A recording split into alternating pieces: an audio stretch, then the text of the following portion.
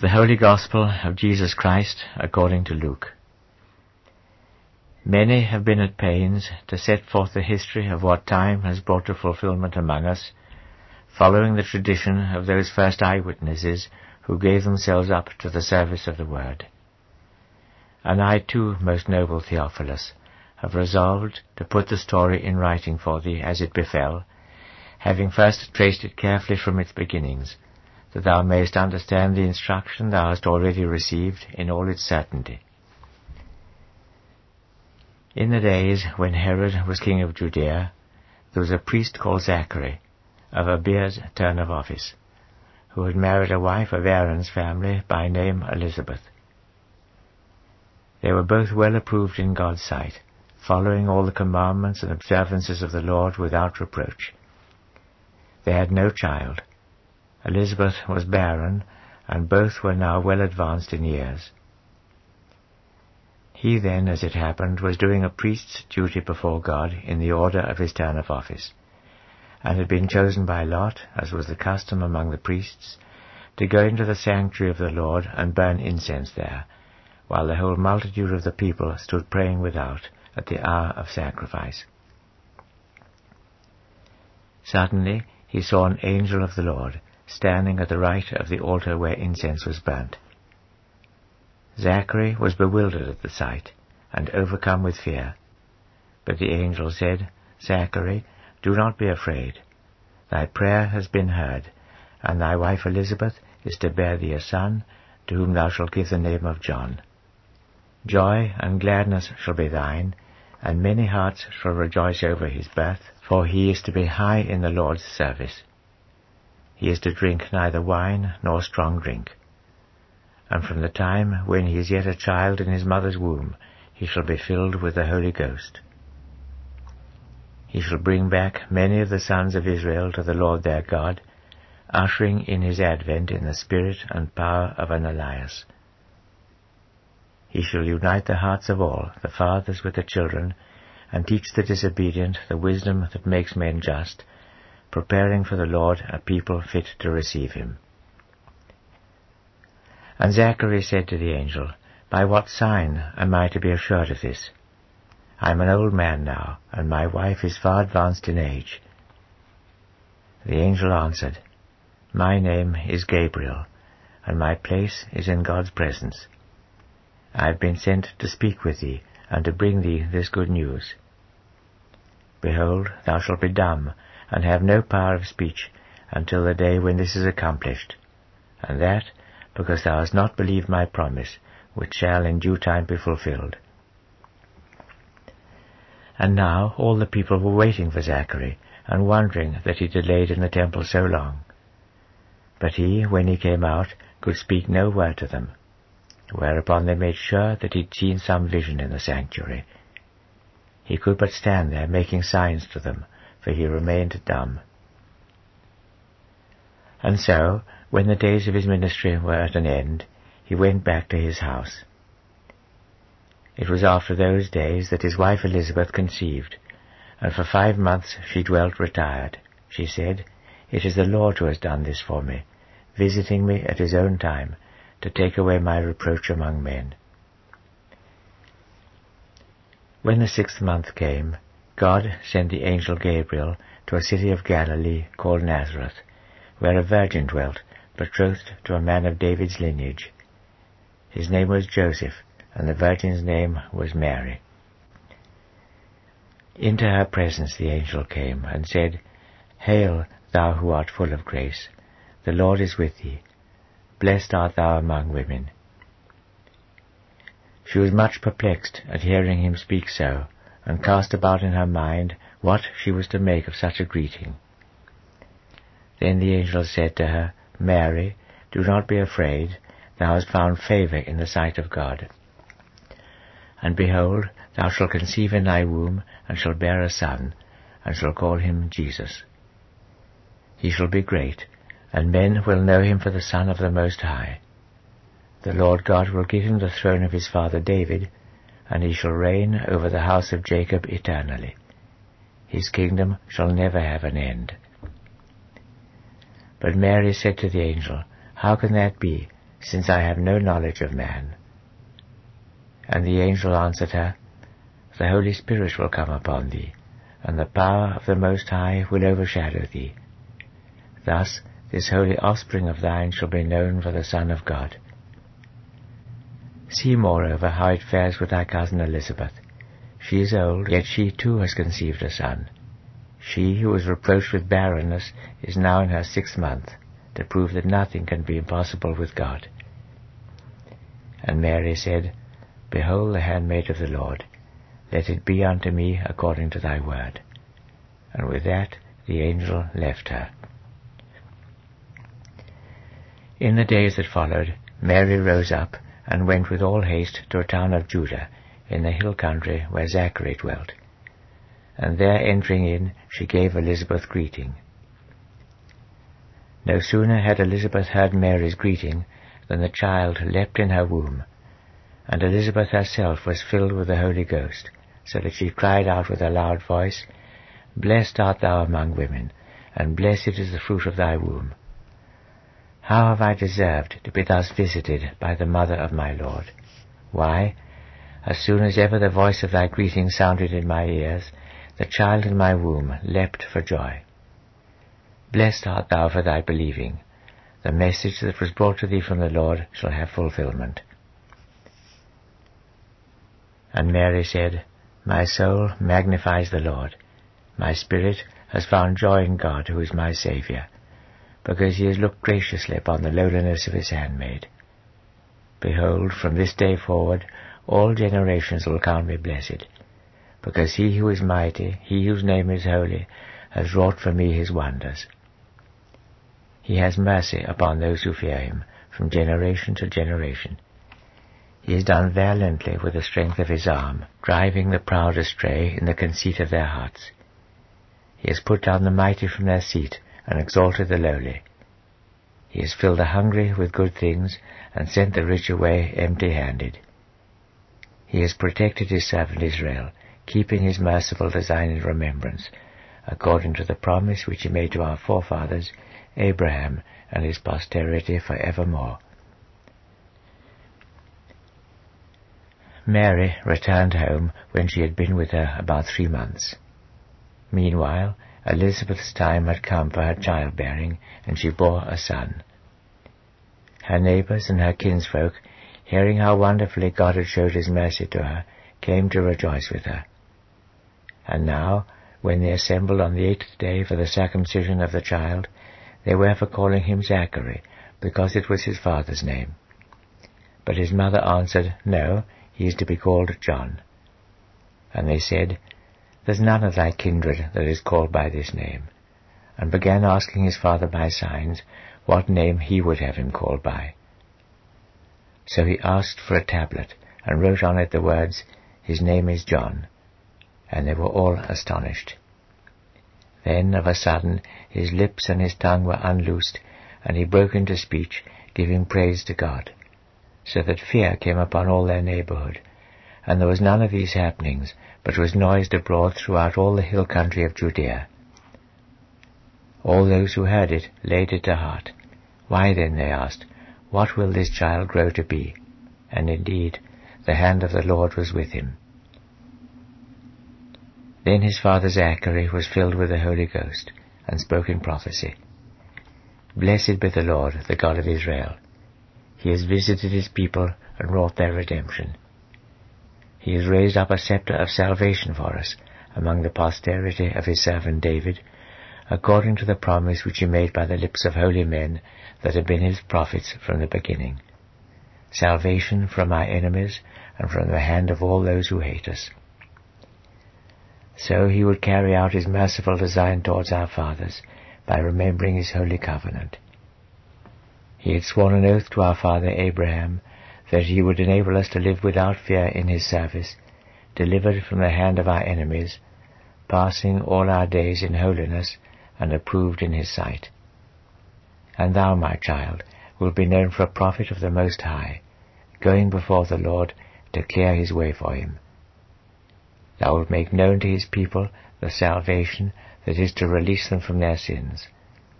Such is the merciful kindness of our God, which has bidden him come to us like a dawning from on high, to give light to those who live in darkness and the shadow of death, and to guide our feet into the way of peace. And as the child grew, his spirit achieved strength, and he dwelt in the wilderness until the day when he was made manifest to Israel.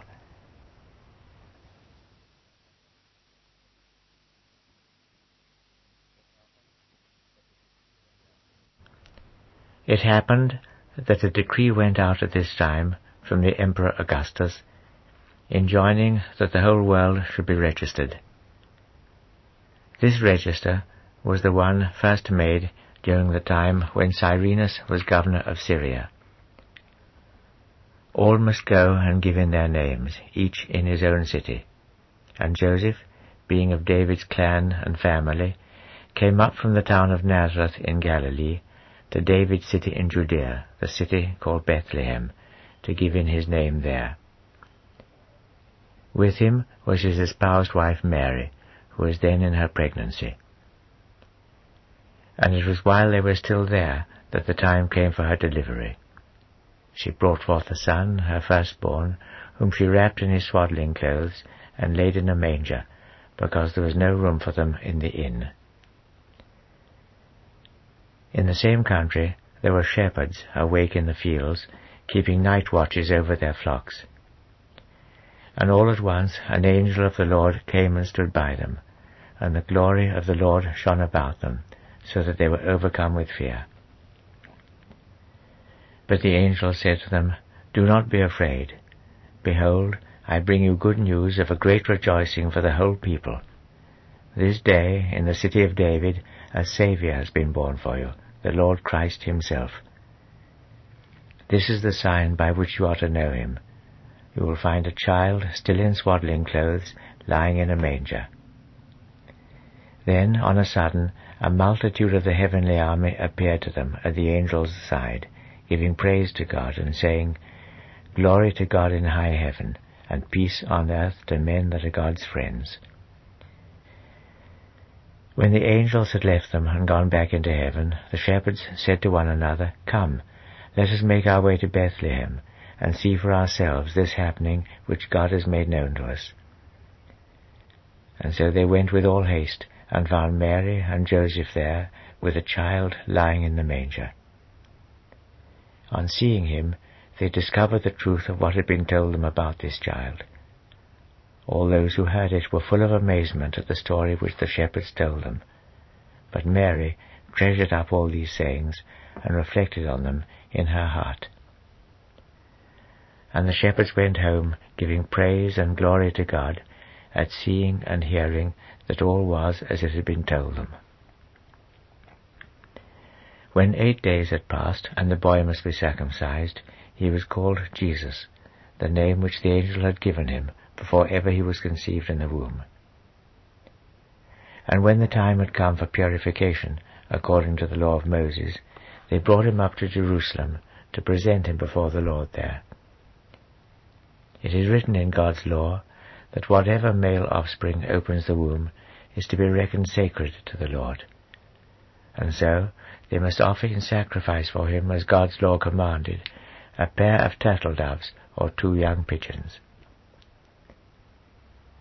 At this time there was a man named Simeon living in Jerusalem, an upright man of careful observance, who waited patiently for comfort to be brought to Israel. The Holy Spirit was upon him, and by the Holy Spirit it had been revealed to him that he was not to meet death until he had seen that Christ whom the Lord had anointed. He now came, led by the Spirit, into the temple, and when the child Jesus was brought in by his parents, to perform the custom which the law enjoined concerning him, Simeon too was able to take him in his arms. And he said, blessing God, "Ruler of all, now dost thou let thy servant go in peace according to thy word. For my own eyes have seen that saving power of thine, which thou hast prepared in the sight of all nations. This is the light which shall give revelation to the Gentiles. This is the glory of thy people Israel." The father and mother of the child were still wondering over all that was said of him, when Simeon blessed them and said to his mother Mary, "Behold, this child is destined to bring about the fall of many and the rise of many in Israel, to be a sign which men will refuse to acknowledge, and so the thoughts of many hearts shall be made manifest. As for thy own soul, it shall have a sword to pierce it." There was besides a prophetess named Anna, daughter to one Phanuel of the tribe of Aser, a woman greatly advanced in age, since she lived with her husband for 7 years after her maidenhood, and had now been 84 years a widow, who abode continually in the temple night and day, serving God with fasting and prayer. She too, at that very hour, came near to give God thanks, and spoke of the child to all that patiently waited for the deliverance of Israel. And now, when all had been done that the law of the Lord required, they returned to Galilee, and to their own town of Nazareth. And so the child grew, and came to his strength, full of wisdom, and the grace of God rested upon him. Every year his parents used to go up to Jerusalem at the Paschal feast. And when he was 12 years old, after going up to Jerusalem, as the custom was at the time of the feast, and completing the days of its observance, they set about their return home. But the boy Jesus, unknown to his parents, continued his stay in Jerusalem. And they, thinking that he was among their travelling companions, had gone a whole day's journey before they made inquiry for him among their kinsfolk and acquaintances. When they could not find him, they made their way back to Jerusalem in search of him, and it was only after 3 days that they found him. He was sitting in the temple, in the midst of those who taught there, listening to them and asking them questions. And all those who heard him were in amazement at his quick understanding and at the answers he gave. Seeing him there, they were full of wonder, and his mother said to him, "My son, why hast thou treated us so? Think what anguish of mind thy father and I have endured, searching for thee." But he asked them, "What reason had you to search for me? Could you not tell that I must needs be in the place which belongs to my Father?" These words which he spoke to them were beyond their understanding. But he went down with them on their journey to Nazareth, and lived there in subjection to them, while his mother kept in her heart the memory of all this. And so Jesus advanced in wisdom with the years, and in favour both with God and with men.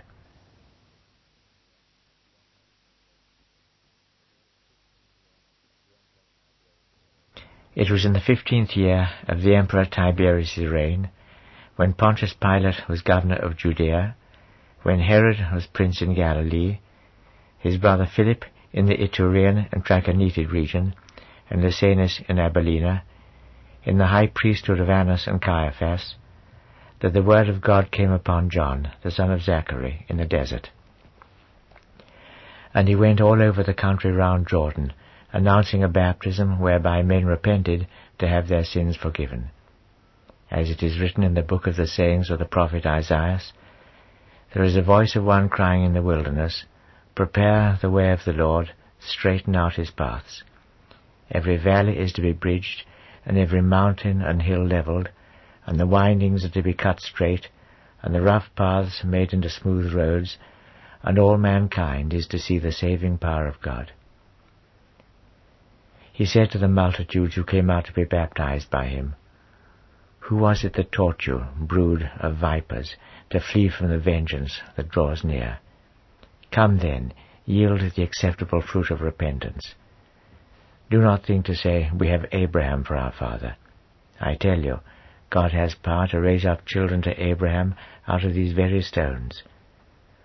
Already the axe has been put to the root of the trees, so that every tree which does not show good fruit will be hewn down and cast into the fire." And the multitudes asked him, "What is it then we are to do?" He answered them, "The man who has 2 coats must share with the man who has none, and the man who has food to eat must do the like. The publicans too came to be baptized. Master, they said to him, what are we to do? He told them, do not go beyond the scale appointed you. Even the soldiers on guard asked him, what of us? What are we to do? He said to them, do not use men roughly. Do not lay false information against them. Be content with your pay. And now the people was full of expectation. All had the same surmise in their hearts, whether John might not be the Christ. But John gave them their answer by saying publicly, as for me, I am baptizing you with water, but one is yet to come who is mightier than I, so that I am not worthy to untie the strap of his shoes. He will baptize you with the Holy Ghost and with fire. He holds his winnowing fan ready to purge his threshing floor clean. He will gather the wheat into his barn, but the chaff he will consume with fire that can never be quenched. With these and many other warnings he gave his message to the people. But when he rebuked Prince Herod over his brother Philip's wife and his shameful deeds, Herod, to crown all, shut John up in prison. It was while all the people were being baptized that Jesus was baptized too, and stood there praying. Suddenly heaven was opened, and the Holy Spirit came down upon him in bodily form like a dove. And a voice came from heaven which said, Thou art my beloved Son, in thee I am well pleased. Jesus himself had now reached the age of about 30. He was, by repute, the son of Joseph, son of Heli, son of Mathat, son of Levi, son of Melchi, son of Janne, son of Joseph, son of Mattathias, son of Amos, son of Nahum, son of Hesli, son of Nagi, son of Mahath, son of Mattathias, son of Semei, son of Joseph, son of Judah, son of Joanna, son of Reza, son of Zerubbabel, son of Zelathiel, son of Neri, son of Melchi, son of Adai, son of Kozan, son of Elmadam, son of Her, son of Jesu, son of Eliezer, son of Jorim, son of Mathat, son of Levi, son of Simeon, son of Judah, son of Joseph, son of Jonah, son of Eliakim, son of Melea, son of Menna, son of Mattatha, son of Nathan, son of David, son of Jesse, son of Obed, son of Boaz, son of Salmon, son of Naasson, son of Aminadab, son of Aram, son of Ezron, son of Phares, son of Judah, son of Jacob, son of Isaac, son of Abraham, son of Thari, son of Nachor, son of Zarug, son of Ragau, son of Phalag, son of Heber, son of Salih, son of Cainan, son of Arphaxad, son of Sem, son of Noah, son of Lamech, son of Methuselah, son of Enoch, son of Jared, son of Malaliel, son of Cainan, son of Henos, son of Seth, son of Adam, who was the Son of God.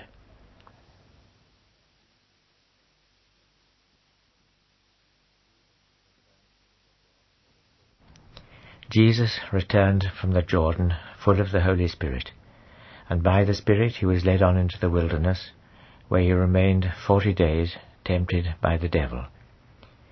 During those days he ate nothing, and when they were over he was hungry. Then the devil said to him, If thou art the Son of God, bid this stone turn into a loaf of bread. Jesus answered him, It is written, Man cannot live by bread only. There is life for him in all the words that come from God. And the devil led him up onto a high mountain, and showed him all the kingdoms of the world in a moment of time.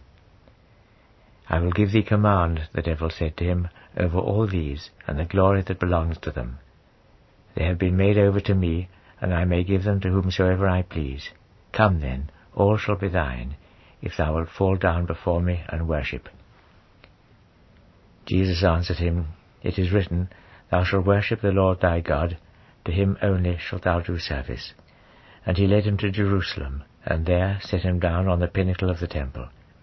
"If thou art the Son of God," he said to him, "cast thyself down from this to the earth. For it is written, He shall give his angels charge concerning thee, to keep thee safe, and they will hold thee up with their hands, lest thou shouldst chance to trip on a stone." And Jesus answered him, "We are told, Thou shalt not put the Lord thy God to the proof." So the devil, when he had finished tempting him every way, left him in peace until the time should come. And Jesus came back to Galilee with the power of the Spirit upon him. Word of him went round through all the neighbouring country, and he began to preach in their synagogues, so that his praise was on all men's lips. Then he came to Nazareth, where he had been brought up, and he went into the synagogue there, as his custom was, on the Sabbath day, and stood up to read. The book given to him was the book of the prophet Isaiah. So he opened it, and found the place where the words ran, "The Spirit of the Lord is upon me. He has anointed me, and sent me out to preach the gospel to the poor, to restore the broken-hearted, to bid the prisoners go free, and the blind have sight, to set the oppressed at liberty, to proclaim a year when men may find acceptance with the Lord." Then he shut the book, and gave it back to the attendant, and sat down. All those who were in the synagogue fixed their eyes on him, and thus he began speaking to them. "This scripture which I have read in your hearing is today fulfilled." All bore testimony to him, and were astonished at the gracious words which came from his mouth. "Why," they said, "is not this the son of Joseph?" Then he said to them, "No doubt you will tell me, as the proverb says, 'Physician, heal thyself.' Do here in thy own country all that we've heard of thy doing at Capharnaum." And he said, "Believe me, no prophet finds acceptance in his own country. Why, you may be sure of this.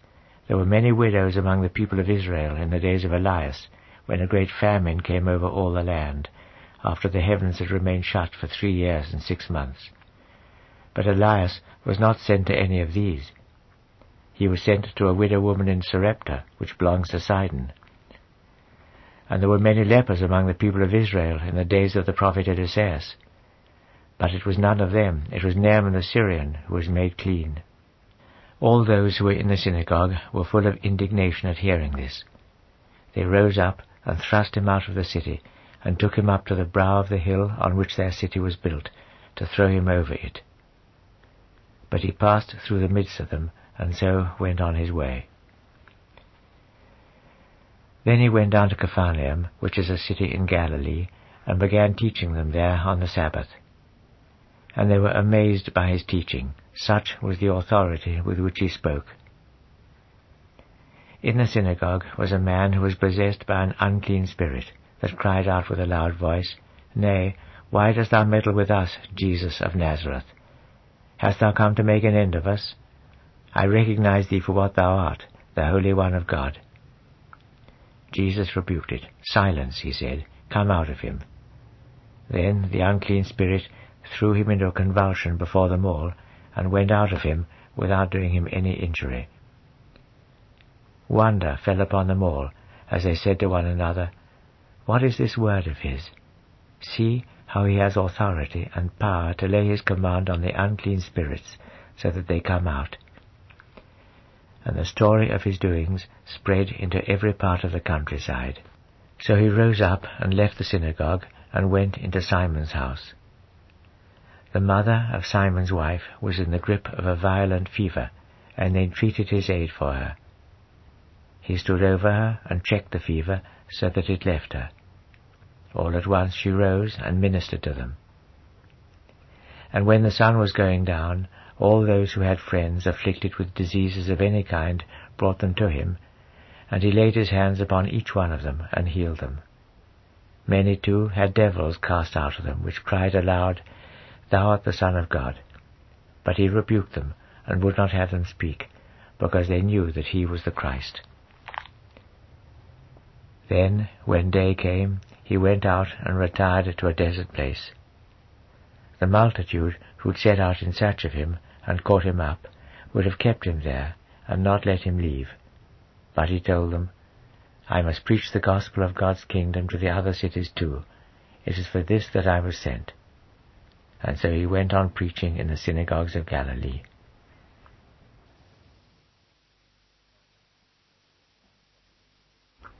It happened that he was standing by the lake of Gennesareth at a time when the multitude was pressing close about him to hear the word of God. And he saw 2 boats moored at the edge of the lake. The fishermen had gone ashore and were washing their nets. And he went on board one of the boats which belonged to Simon, and asked him to stand off a little from the land. And so, sitting down, he began to teach the multitudes from the boat. When he had finished speaking, he said to Simon, "Stand out into the deep water, and let down your nets for a catch." Simon answered him, "Master, we have toiled all the night and caught nothing, but at thy word I will let down the net." And when they had done this, they took a great quantity of fish, so that the nets were near breaking, and they must needs beckon to their partners, who were in the other boat, to come and help them. When these came, they filled both boats, so that they were ready to sink. At seeing this, Simon Peter fell down and caught Jesus by the knees. "Leave me to myself, Lord," he said. "I am a sinner." Such amazement had overcome both him and all his crew at the catch of fish they had made. So it was too with James and John, the sons of Zebedee, who were Simon's partners. But Jesus said to Simon, "Do not be afraid. Henceforth thou shalt be a fisher of men." So when they had brought their boats to land, they left all and followed him. Afterwards, while he was in one of the cities, he came upon a man who was far gone in leprosy. When he saw Jesus, he fell on his face in entreaty. "Lord," he said, "if it be thy will, thou hast power to make me clean." And he stretched out his hand and touched him, and said, "It is my will, be thou made clean." Whereupon, all at once, his leprosy passed from him. And Jesus warned him not to tell anyone of it. "Go and show thyself to the priest," he said, "and bring an offering for thy cleansing, as Moses commanded, to make the truth known to them." But still the talk of him spread more and more, and great multitudes came together to listen to him and be healed of their infirmities. And he would steal away from them into the desert and pray there. It chanced one day that he was teaching, and that some Pharisees and teachers of the law were sitting by, who had come from every village in Galilee and Judea and Jerusalem. And the power of the Lord was there to grant healing. Just then some men brought there on a bed one who was palsied, whom they tried to carry in and set down in Jesus' presence.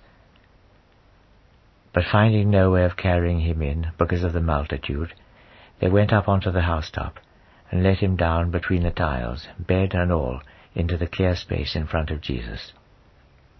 And he, seeing their faith, said, "Man, thy sins are forgiven thee." Whereupon the Pharisees and scribes fell to reasoning thus, "Who can this be, that he talks so blasphemously? Who can forgive sins but God, and God only?" Jesus knew of these secret thoughts of theirs, and said to them openly, "Why do you reason thus in your hearts? Which command is more lightly given, to say, 'Thy sins are forgiven thee,' or to say, 'Rise up and walk'? And now, to convince you that the Son of Man has power to forgive sins while he is on the earth," here he spoke to the palsied man, "I tell thee, rise up, take thy bed with thee, and go home." And he rose up at once in full sight of them, took up his bedding, and went home, giving praise to God. Astonishment came over them all, and they praised God, full of awe. "We have seen strange things," they said, "today." Then he went out and caught sight of a publican called Levi, sitting at work in the customs house, and said to him, "Follow me." And he rose up and left all behind and followed him. Then Levi made a great feast for him in his house, and there was a crowded company of publicans and others who were their fellow guests. Whereupon the Pharisees and scribes complained to his disciples, "How comes it that you eat and drink with publicans and sinners?" But Jesus answered them, "It's those who are sick, not those who are in health, that have need of the physician. I have not come to call the just, I have come to call sinners to repentance." Then they said to him, "How is it that thy disciples eat and drink, when John's disciples are always fasting and praying, and the Pharisees' disciples too?" And he said to them, "Can you persuade the men of the bridegroom's company to fast, while the bridegroom is still with them? No, the days will come when the bridegroom is taken away from them, then they will fast, when that day comes." And he told them this parable. "Nobody uses a piece taken from a new cloak to patch an old one. If that is done, he will have torn the new cloak, and the piece taken from the new will not match the old. Nor does anybody put new wine into old wineskins. If that is done, the new wine bursts the skins, and there is the wine spilt, and the skins spoilt. If the wine is new, it must be put into fresh wineskins, and so both are kept safe. Nobody who has been drinking old wine calls all at once for new. He will tell you, the old is better."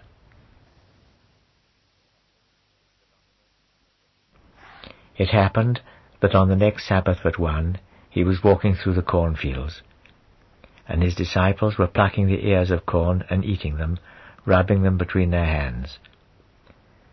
And some of the Pharisees said to them, "Why are you doing what is not lawful to do on the Sabbath?" Whereupon Jesus answered them, "Why, have you never read of what David did when he and his followers were hungry? How he went into the tabernacle and ate the loaves set there before God, and gave them to his followers, although it's not lawful for anyone except the priests to eat them. And he told them, the Son of Man has even the Sabbath at his disposal." And on another Sabbath day it happened that he went into the synagogue to teach, when there was a man there who had his right hand withered. The scribes and Pharisees were watching him to see whether he would restore health on the Sabbath, so that they might have a charge to bring against him. He knew their secret thoughts, and said to the man who had his hand withered, "Rise up and come forward." Whereupon he rose to his feet.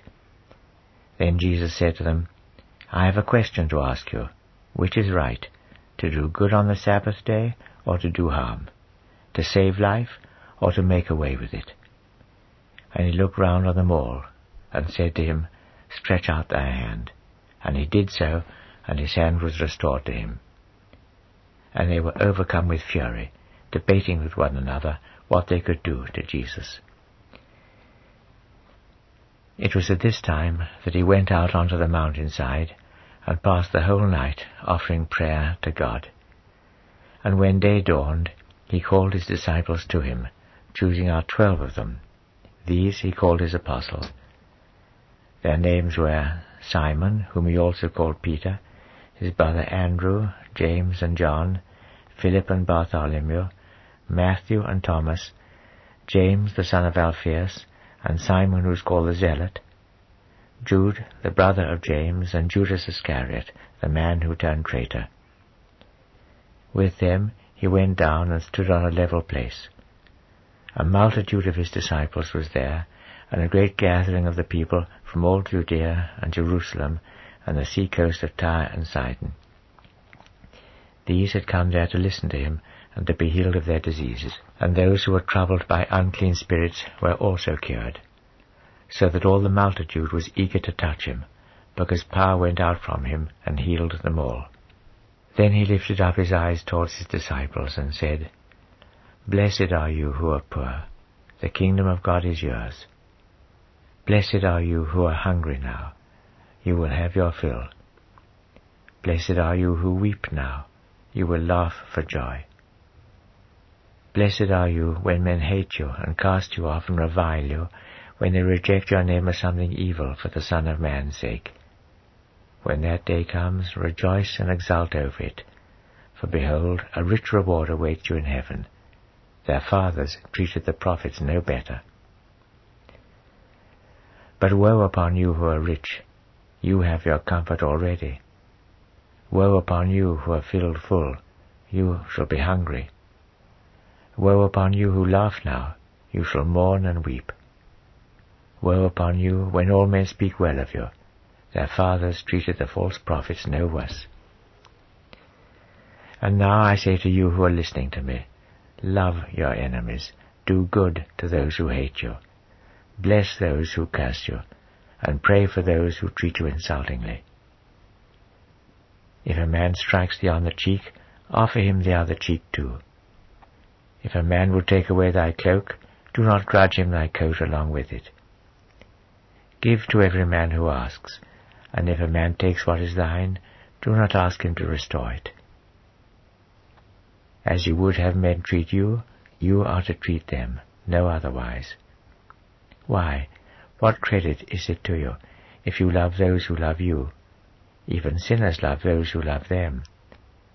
What credit is it to you if you do good to those who do good to you? Even sinners do as much.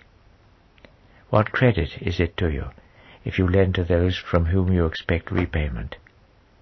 Even sinners lend to sinners to receive as much in exchange. No, it is your enemies you must love, and do them good, and lend to them without any hope of return. Then your reward will be a rich one, and you will be true sons of the Most High, generous like him towards the thankless and unjust. Be merciful then, as your Father is merciful.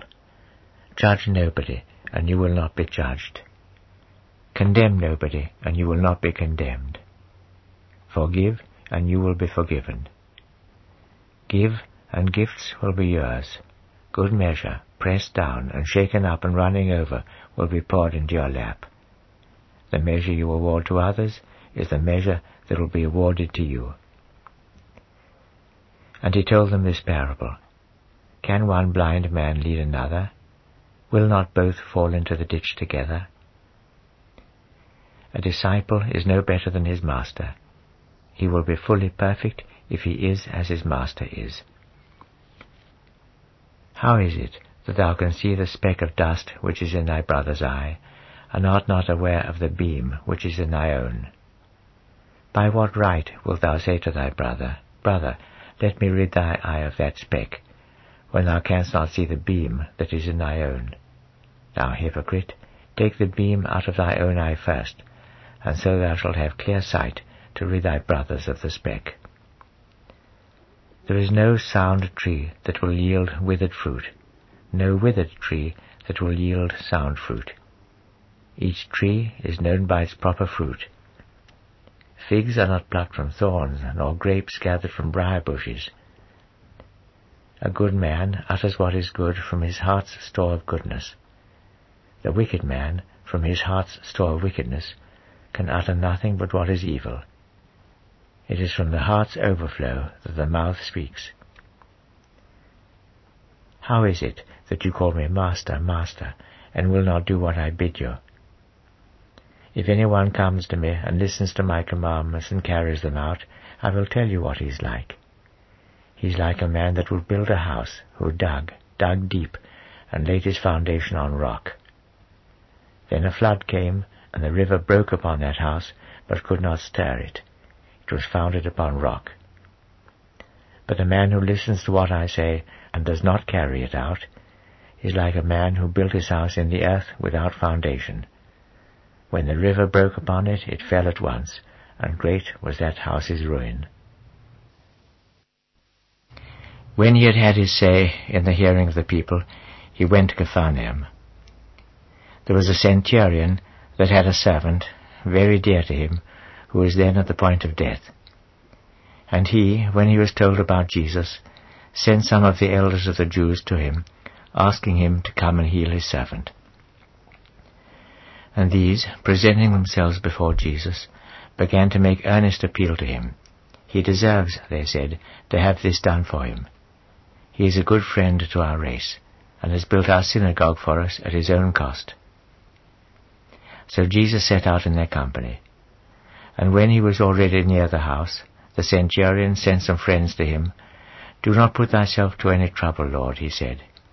I am not worthy to receive thee under my roof. That is why I did not presume to come to thee myself. My servant will be healed if thou wilt only speak a word of command. I too know what it is to obey authority. I have soldiers under me, and I say, Go to one man, and he goes, or Come to another, and he comes, or Do this to my servant, and he does it. When he heard that, Jesus turned in amazement to the multitude which followed him, and said, Believe me, I have not found faith like this, even in Israel. And the messengers, when they came back to the house, found the servant who had been sick fully recovered. And now it happened that he was going into a city called Nain, attended by his disciples and by a great multitude of people.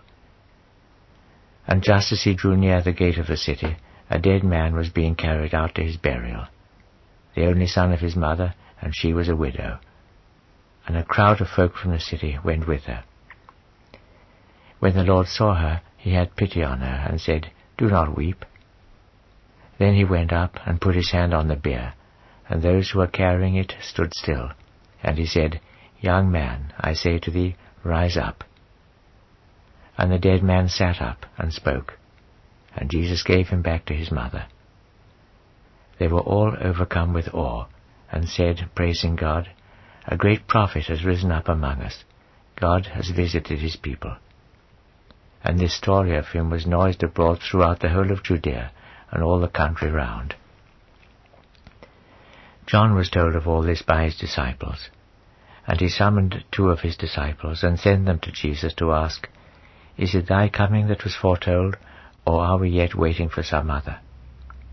So they presented themselves before him and said, John the Baptist has sent us to ask, Is it thy coming that was foretold, or are we yet waiting for some other? At the very time of their visit, Jesus rid many of their diseases and afflictions and of evil spirits, and gave many that were blind the gift of sight. Then he answered, Go and tell John what your own eyes and ears have witnessed, how the blind see, and the lame walk, and the lepers are made clean, and the deaf hear, how the dead are raised to life, and the poor have the gospel preached to them. Blessed is he who does not lose confidence in me.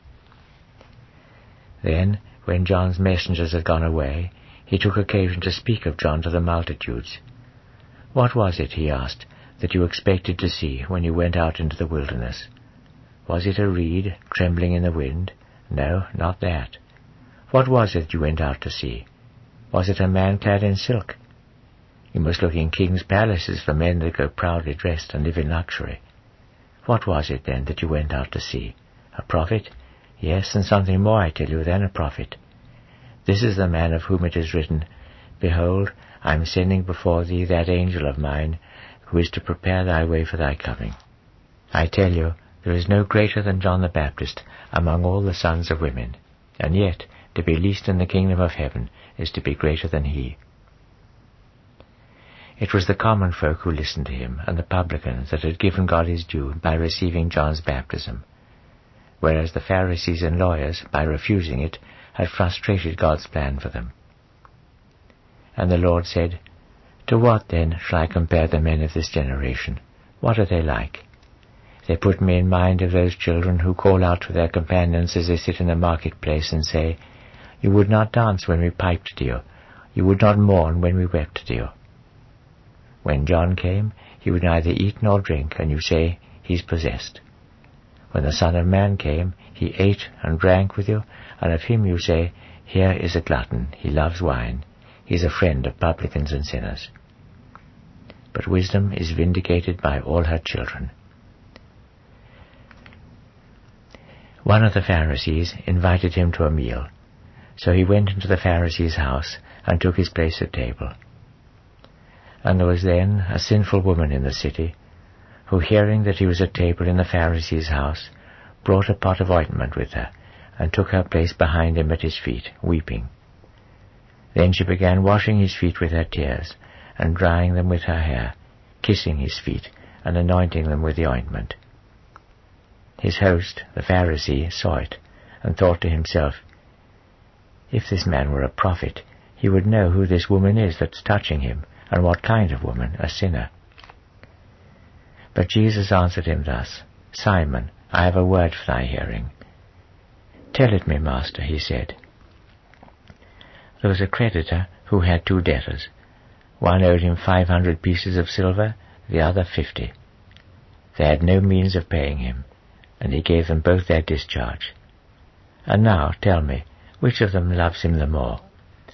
I suppose, Simon answered, that it is the one who had the greater debt discharged. And he said, Thou hast judged rightly. Then he turned towards the woman, and said to Simon, Dost thou see this woman? I came into thy house, and thou gavest me no water for my feet. She has washed my feet with her tears, and wiped them with her hair. Thou gavest me no kiss of greeting. She has never ceased to kiss my feet since I entered. Thou didst not pour oil on my head. She has anointed my feet, and with ointment.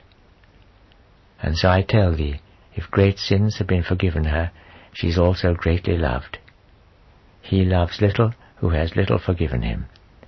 Then he said to her, Thy sins are forgiven. And his fellow guests thereupon thought to themselves, Who is this, that he even forgives sins? But he told the woman, Thy faith has saved thee. Go in peace.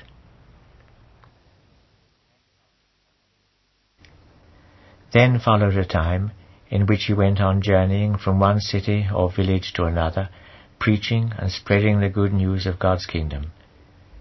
With him were the 12 apostles, and certain women whom he had freed from evil spirits and from sicknesses, Mary, who's called Magdalene, who'd had 7 devils cast out of her, and Joanna, the wife of Chuza, Herod's steward, and Susanna, and many others, who ministered to him with the means they had. When a great multitude had gathered, and more came flocking to him out of the cities, he spoke to them in a parable. Here is the sower gone out to sow his seed, and as he sowed, there were some grains that fell beside the path, so that they were trodden under foot, and the birds flew down and ate them. And others fell on the rocks, where they withered as soon as they were up, because they had no moisture. And some fell among briars, and the briars grew up with them and smothered them. But others fell where the soil was good, and when these grew up, they yielded 100-fold. So saying, he cried aloud, Listen, you that have ears to hear with. Then his disciples asked him what this parable meant. And he told them, It is granted to you to understand the secret of God's kingdom. The rest must learn of it by parables, so that they can watch without seeing, and listen without understanding. The parable means this: the seed is God's word. Those by the wayside hear the word, and then the devil comes and takes it away from their hearts, so that they cannot find faith and be saved. Those on the rock are those who entertain the word with joy as soon as they hear it, and yet have no roots. They last for a while, but in time of temptation they fall away. And the grain that fell among the briars stands for those who hear it, and then, going on their way, are stifled by the cares, the riches, and the pleasures of life, and never reach maturity. And the grain that fell in good soil stands for those who hear the word, and hold by it with a noble and generous heart, and endure, and yield a harvest. Nobody lights a lamp to hide it away in a jar or under a bed. It's put on a lampstand, so that all who come into the house can see its light. What is covered up will all be revealed. What is hidden will all be made known and come to light. Look well then how you listen. If a man is rich, gifts will be made to him. If he is poor, he will lose even what he thinks his own. And his mother and brethren came to visit him, but could not reach him because of the multitude. So word was given him, Thy mother and thy brethren are standing without, asking to see thee.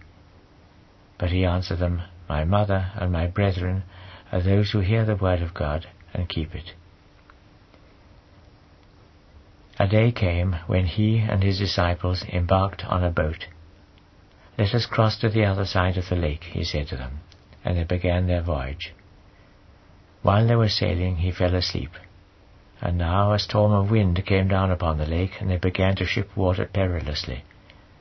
So they came and roused him, crying, "Master, Master, we are sinking." And he rose up and checked both wind and wave, and there was calm. Then he said to them, "Where's your faith?" And they were full of awe and astonishment, saying to one another, "Why, who is this, who gives his command to wind and water, and is obeyed?" So they came to land in the country of the Gerasenes, which is on the coast opposite Galilee. And as he went ashore, he was met by a possessed man, who for a long time had gone naked, and lived homeless among the tombs. When he saw Jesus, he fell down before him, and cried with a loud voice, "Why dost thou meddle with me, Jesus, Son of the Most High? I pray thee, do not torment me." For he was bidding the unclean spirit come out of the man. Often, at times when it had seized upon him, the man would be bound, under guard, with chains and fetters, but still he would break his bonds, and the devil would drive him out into the wilderness. Then Jesus asked him, "What is thy name?" And he said, "Legion," for there were many devils that had entered into him. And they entreated him not to bid them go back to the abyss.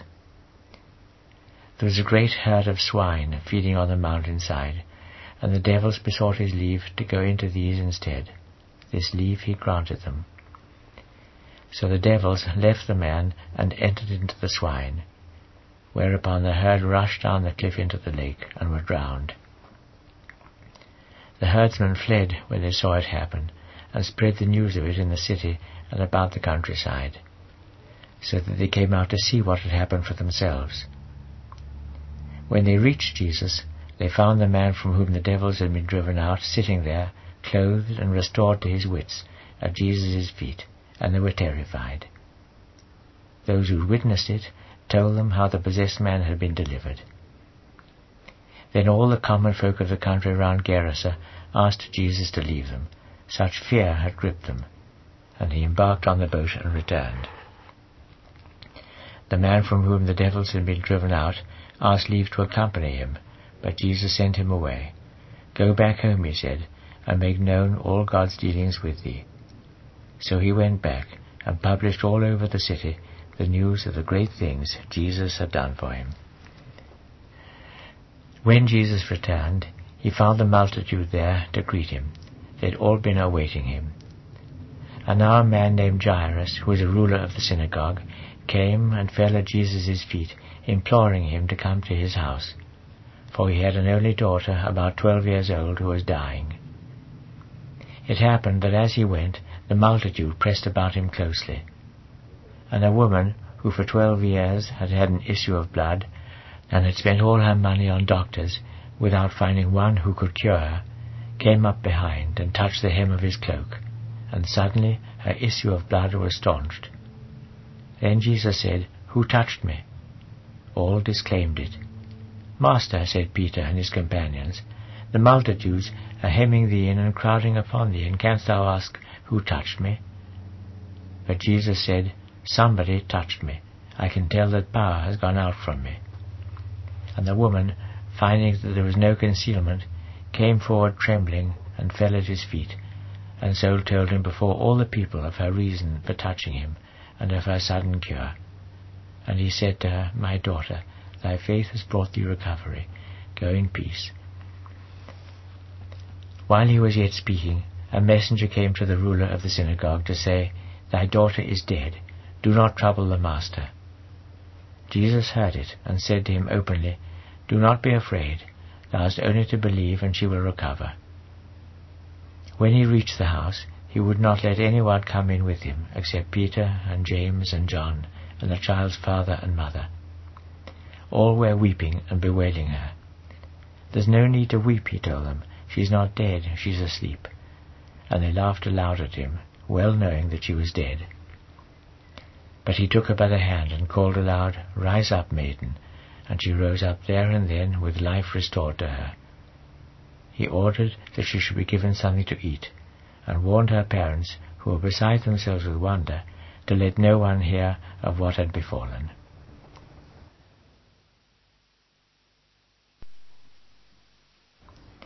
And he called the 12 apostles to him, and gave them power and authority over all devils, and to cure diseases, sending them out to proclaim the kingdom of God, and to heal the sick. He told them, "Take nothing with you to use on your journey, staff, or wallet, or bread, or money. You are not to have more than one coat apiece.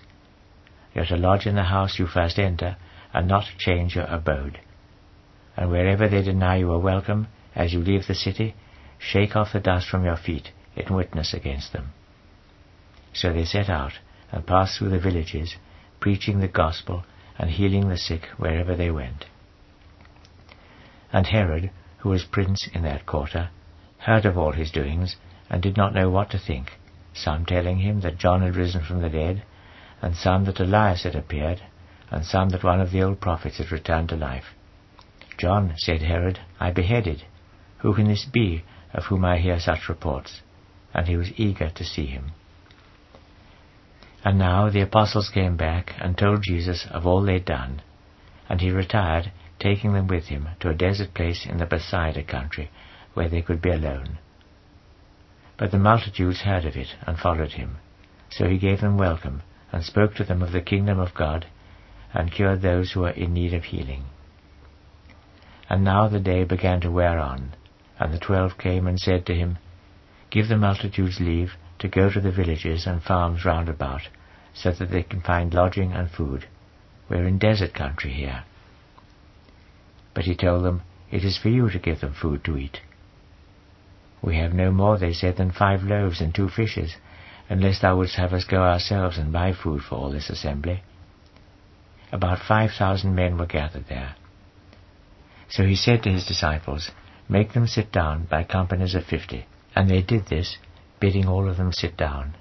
Then he took the 5 loaves and the 2 fishes, and looked up to heaven, and blessed them, and broke, and gave them to his disciples to set before the multitude. All ate and had their fill, and when what they left over was picked up, it filled 12 baskets. There was a time when he had gone apart to pray, and his disciples were with him, and he asked them, "Who do the multitude say that I am?" They answered, "John the Baptist, others say Elias, others that one of the old prophets has returned to life." Then he said to them, "But who do you say that I am?" And Peter answered, "Thou art the Christ, whom God has anointed." And he laid a strict charge upon them, bidding them tell no one of it. "The Son of Man," he said, "is to be much ill-used, and rejected by the elders and chief priests and scribes, and be put to death, and rise again on the 3rd day. And he said to all alike, "If any man has a mind to come my way, let him renounce self, and take up his cross daily, and follow me. He who tries to save his life will lose it. It's the man who loses his life for my sake that will save it. How's a man the better for gaining the whole world, if he loses himself, if he pays the forfeit of himself? If anyone is ashamed of acknowledging me and my words, the Son of Man will be ashamed to acknowledge him when he comes in his glory, with his Father and the holy angels to glorify him. Believe me, there are those standing here who will not taste of death before they have seen the kingdom of God." It was about a week after all this was said that he took Peter and John and James with him, and went up onto the mountainside to pray. And even as he prayed, the fashion of his face was altered, and his garments became white and dazzling. And 2 men appeared conversing with him, Moses and Elias, seen now in glory. And they spoke of the death which he was to achieve at Jerusalem. Meanwhile, Peter and his companions were sunk in sleep, and they awoke to see him in his glory, and the 2 men standing with him. And just as these were parting from him, Peter said to Jesus, "Master, it's well that we should be here. Let us make 3 arbors in this place, one for thee, and one for Moses, and one for Elias." But he spoke at random. And even as he said it, a cloud formed, overshadowing them. They saw those others disappear into the cloud and were terrified. And a voice came from the cloud, "This is my beloved Son, to him then listen." And as the voice sounded, Jesus was discovered alone. They kept silence, and at the time said nothing of what they'd seen to anybody. It was on the next day that they came down from the mountain, and were met by a great multitude. And now, from the midst of this multitude, a man cried out, I entreat thee, Master, look with favour upon my son. He's my only child.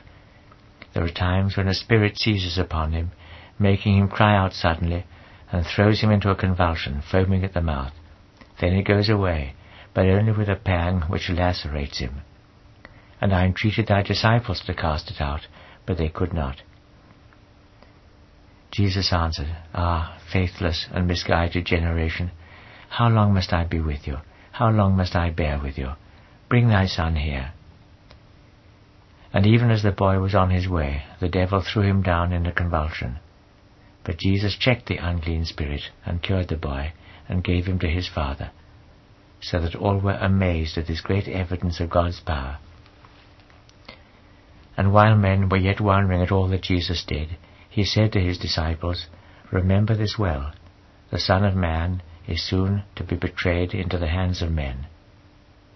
But they could not understand what he said. It was hidden from them, so that they could not perceive the meaning of it, and they were afraid to ask him about this saying of his. And a question arose among them, which of them was the greatest? Jesus, who saw what was occupying their thoughts, took hold of a little child, and gave it a place beside him, and said to them, He who welcomes this child in my name welcomes me, and he who welcomes me welcomes him that sent me. He who is least in all your company is the greatest. And John answered, Master, we saw a man who does not follow in our company, casting out devils in thy name, and we forbade him to do it. But Jesus said, Forbid him no more. The man who is not against you is on your side. And now the time was drawing near for his taking away from the earth, and he turned his eyes steadfastly towards the way that led to Jerusalem. And he sent messengers before him, who came into a Samaritan village to make all in readiness. But the Samaritans refused to receive him, because his journey was in the direction of Jerusalem. When they found this, 2 of his disciples, James and John, asked him, Lord, wouldst thou have us bid fire come down from heaven and consume them? But he turned and rebuked them. You do not understand, he said, what spirit it is you share. The Son of Man has come to save men's lives, not to destroy them. And so they passed on to another village. And as they went on their journey, a man said to him, I will follow thee wherever thou art going. But Jesus told him, Foxes have holes, and the birds of the air their resting places. The Son of Man has nowhere to lay his head. To another he said, Follow me. And he answered, Lord, give me leave to go home and bury my father first. But Jesus said to him, Leave the dead to bury their dead. It is for thee to go out and proclaim God's kingdom. And there was yet another who said, Lord, I will follow thee, but first let me take leave of my friends. To him Jesus said, No one who looks behind him, when he's once put his hand to the plough, is fitted for the kingdom of God.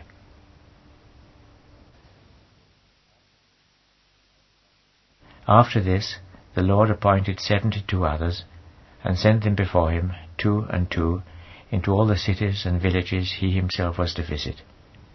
The harvest, he told them, is plentiful enough, but the labourers are few. You must ask the Lord to whom the harvest belongs to send labourers out for the harvesting. Go then, and remember, I am sending you out to be like lambs among wolves. You are not to carry a purse, or wallet, or shoes. You are to give no one greeting on your way. When you enter a house, say first of all, Peace be to this house. And if those who dwell there are men of good will, your good wishes shall come down upon it. If not, they will come back to you the way they went. Remain in the same house, eating and drinking what they have to give you. The labourer has a right to his maintenance. Do not move from one house to another. When you enter a city, and they make you welcome, be content to eat the fare they offer you, and heal those who are sick there, and tell them, the kingdom of God is close upon you. But if you enter a city where they will not make you welcome, go out into their streets and say, we brush off in your faces the very dust from your city that has clung to our feet, and be sure of this, the kingdom of God is close at hand. I tell you, it shall go less hard with Sodom at the day of judgment than with that city. Woe to thee, Chorazin!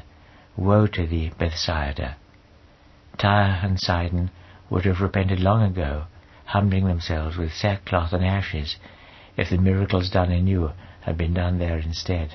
And indeed, it shall go less hard with Tyre and Sidon at the judgment than with you. And thou, Capharnaum, dost thou hope to be lifted up high as heaven? Thou shalt be brought low as hell. He who listens to you listens to me. He who despises you despises me. And he who despises me despises him that sent me. And the 72 disciples came back full of rejoicing. Lord, they said, even the devils are made subject to us through thy name.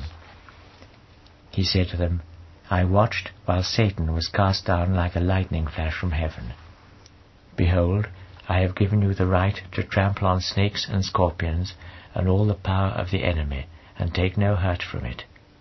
But you, instead of rejoicing that the devils are made subject to you, should be rejoicing that your names are enrolled in heaven. At this time Jesus was filled with gladness by the Holy Spirit, and said, O Father, who art Lord of heaven and earth, I give thee praise that thou hast hidden all this from the wise and the prudent, and revealed it to little children. Be it so, Father, since this finds favour in thy sight. My Father has entrusted everything into my hands. None knows what the Son is except the Father, and none knows what the Father is except the Son, and those to whom it is the Son's good pleasure to reveal him. Then, turning to his own disciples, he said, Blessed are the eyes that see what you see. I tell you, there have been many prophets and kings who've longed to see what you see and never saw it, to hear what you hear and never heard it. It happened once that a lawyer rose up, trying to put him to the test. Master, he said, what must I do to inherit eternal life? Jesus asked him, What is it that's written in the law? What is thy reading of it? And he answered, Thou shalt love the Lord thy God with the love of thy whole heart, and thy whole soul, and thy whole strength, and thy whole mind, and thy neighbour as thyself. Thou hast answered right, he told him. Do this, and thou shalt find life. But he, to prove himself blameless, asked, And who is my neighbour? Jesus gave him his answer. A man who was on his way down from Jerusalem to Jericho fell in with robbers, who stripped him and beat him and went off, leaving him half dead. And a priest, who chanced to be going down by the same road, saw him there and passed by on the other side. And a Levite who came there saw him and passed by on the other side. But a certain Samaritan who was on his travels saw him and took pity at the sight. He went up to him and bound up his wounds, pouring oil and wine into them, and so mounted him upon his own beast and brought him to an inn, where he took care of him. And next day he took out 2 silver pieces, which he gave to the innkeeper, and said, Take care of him, and on my way home I will give thee whatever else is owing to thee for thy pains. Which of these, thinkest thou, proved himself a neighbour to the man who had fallen in with robbers? And he said, He that showed mercy on him. Then Jesus said, Go thy way, and do thou likewise. In one of the villages he entered during his journey, a woman called Martha entertained him in her house. She had a sister called Mary, and Mary took her place at the Lord's feet and listened to his words. Martha was distracted by waiting on many needs, so she came to his side and asked, Lord, art thou content that my sister should leave me to do the serving alone? Come, bid her help me. Jesus answered her, Martha, Martha, how many cares and troubles thou hast, but only one thing is necessary. and Mary has chosen for herself the best part of all, that which shall never be taken away from her."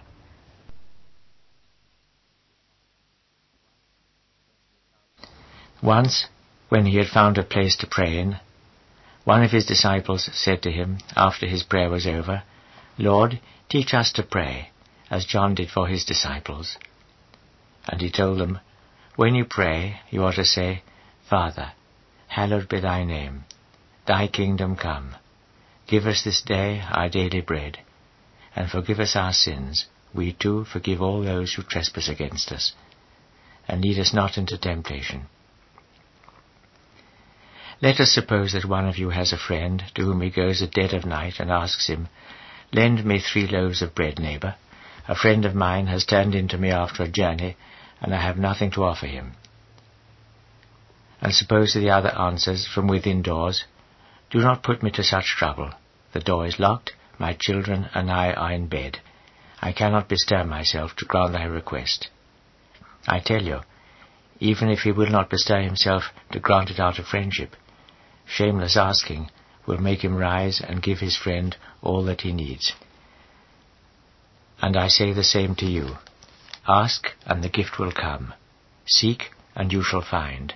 Knock, and the door shall be opened to you. Everyone that asks will receive, that seeks will find, that knocks will have the door opened to him. Among yourselves, if a father is asked by his son for bread, will he give him a stone? Or for a fish, will he give him a snake instead of a fish? Or if he is asked for an egg, will he give him a scorpion? Why then, if you, evil as you are, know well enough how to give your children what is good for them, is not your Father much more ready to give from heaven his gracious Spirit to those who ask him? He had just cast out a devil, which was dumb, and no sooner had the devil gone out than the dumb man found speech. The multitudes were filled with amazement. But some of them said, "It's through Beelzebub, the prince of the devils, that he casts the devils out." While others, to put him to the test, would have him show a sign out of heaven. But he could read their thoughts, and said to them, "No kingdom can be at war with itself without being brought to desolation, one house falling upon another. And how do you suppose that Satan's kingdom can stand firm if he is at war with himself, that you should accuse me of casting out devils through Beelzebub? Again, if it is through Beelzebub that I cast out devils, by what means do your own sons cast them out? It's for these, then, to pronounce judgment on you. But if, when I cast out devils, I do it through God's power, then it must be that the kingdom of God has suddenly appeared among you. When a strong man, fully armed, mounts guard over his own palace, his goods are left in peace. But when a man comes who is stronger still, he will take away all the armor that gave him confidence, and divide among others the spoils he has won. He who is not with me is against me. He who does not gather his store with me scatters it abroad.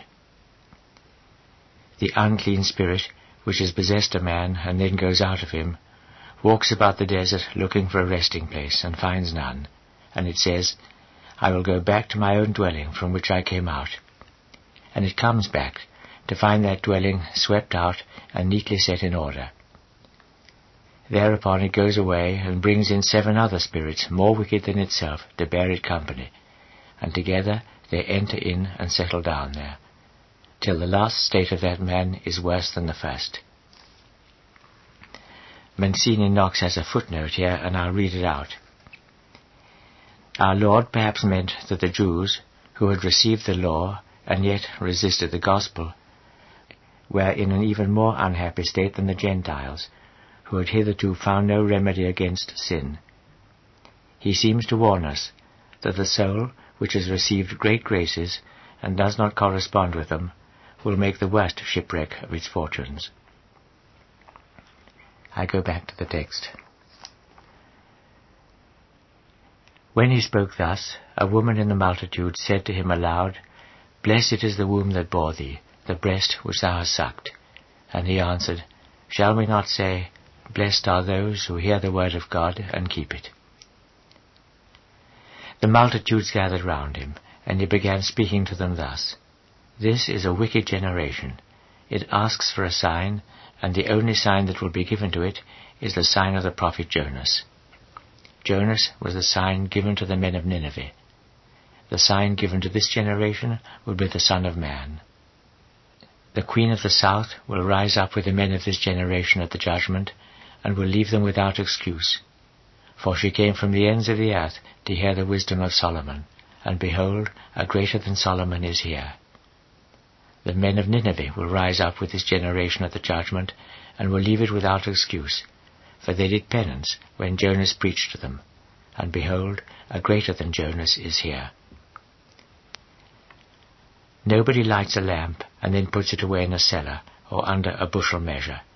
It's put on the lampstand, so that its light may be seen by all who come in. Thy body has the eye for its lamp, and if thy eye is clear, the whole of thy body will be lit up. When it's diseased, the whole of thy body will be in darkness. Take good care then, that this principle of light which is in thee is light, not darkness.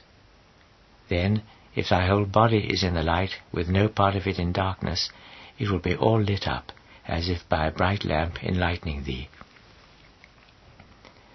At the time when he said this, one of the Pharisees invited him to his house for the midday meal. So he went in and sat down at table. The Pharisee, meanwhile, was inwardly surmising why he had not washed before his meal. And the Lord said to him, You Pharisees are content to cleanse the outward part of cup and dish, while all within is running with avarice and wickedness. Fools, did not he who made the outward part make the inward too? Nay, you should give alms out of the store you have, and at once all that is yours becomes clean. Woe upon you, you Pharisees, that will award God his tithe, though it be of mint or rue, or whatever herb you will, and leave on one side justice and the love of God. You do ill to forget one duty while you perform the other. Woe upon you, you Pharisees, for loving the first seats in the synagogues, and to have your hands kissed in the marketplace. Woe upon you, that are like hidden tombs, which men walk over without knowing it. And here one of the lawyers answered him, Master, he said, in speaking thus, thou art bringing us too into contempt. And he said, Woe upon you too, you lawyers, for loading men with packs too heavy to be borne, packs that you yourselves will not touch with one finger. Woe upon you for building up the tombs of the prophets, the same prophets who were murdered by your fathers. Sure witness that you approve what your fathers did, since you build tombs for the men they murdered. Whereupon the wisdom of God warns you, I will send my prophets and my apostles to them, and there will be some they will kill and persecute, so they will be answerable for all the blood of prophets that has been shed since the beginning of the world, from the blood of Abel to the blood of Zacharias, who was killed between the altar and the temple. Yes, I tell you, this generation will be held answerable for it. Woe upon you, you lawyers, for taking away with you the key of knowledge. You have neither entered yourselves, nor let others enter when they would. As he said all this to them, the scribes and the Pharisees resolved to hunt him down mercilessly and to browbeat him with a multitude of questions. Thus they lay in wait for him, hoping to catch some word from his lips which would give them ground of accusation against him.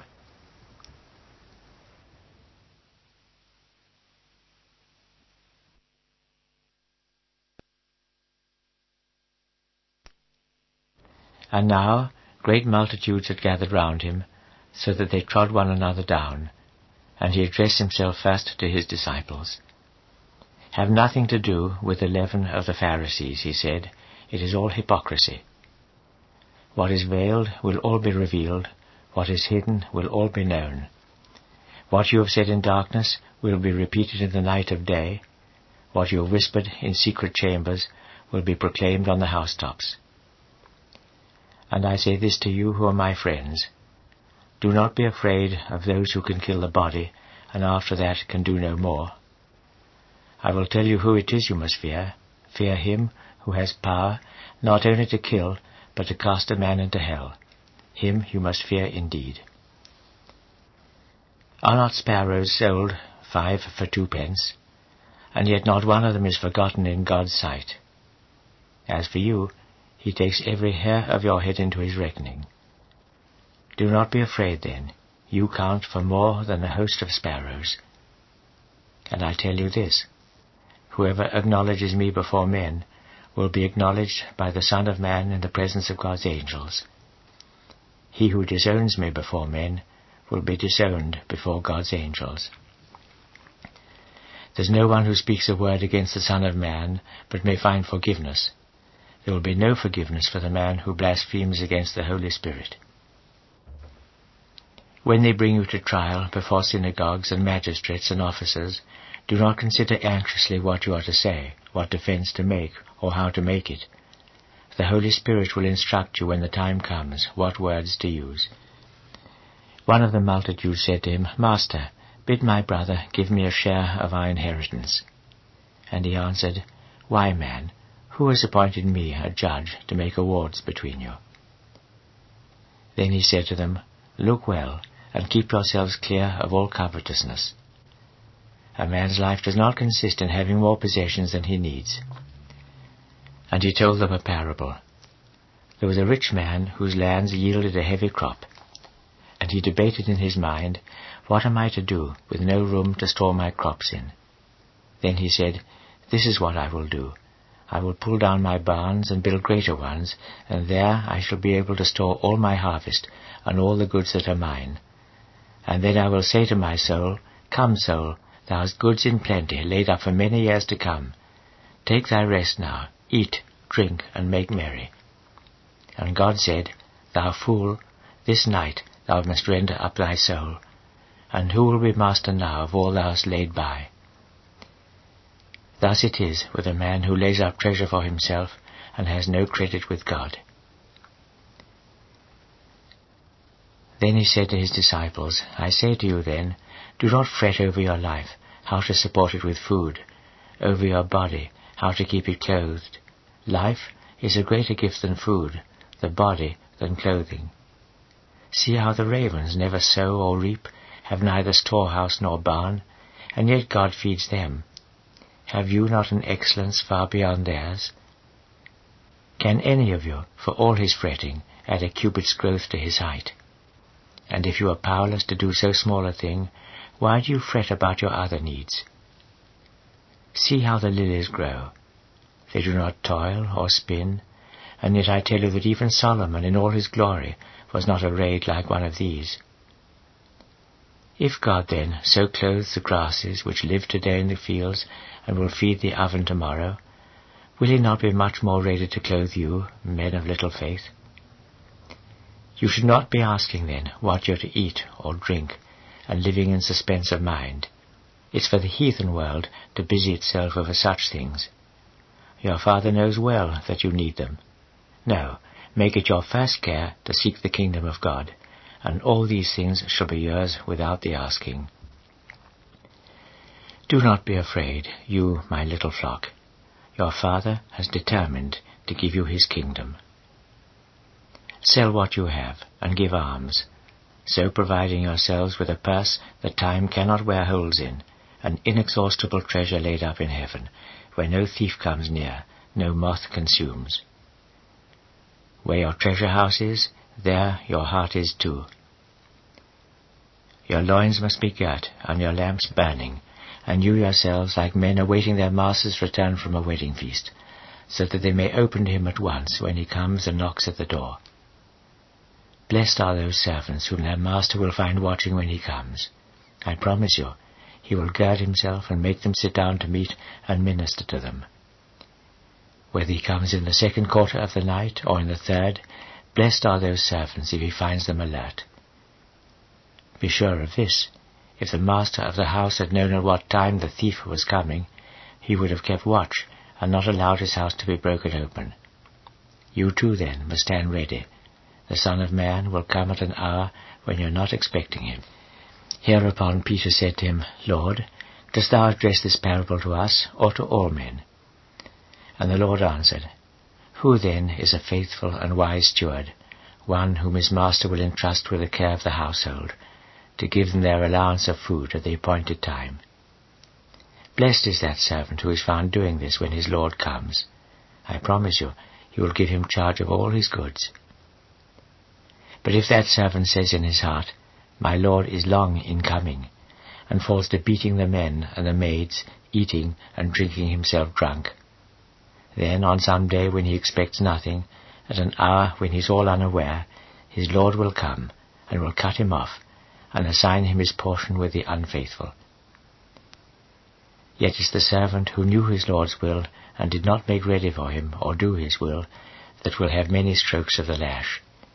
He who did not know of it, yet earned a beating, will have only a few. Much will be asked of the man to whom much has been given. More will be expected of him, because he was entrusted with more. It is fire that I have come to spread over the earth, and what better wish can I have than that it should be kindled? There's a baptism I must needs be baptized with, and how impatient am I for its accomplishment.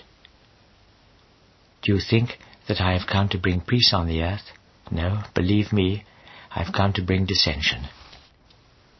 Henceforth 5 in the same house will be found at variance, 3 against 2, and 2 against 3.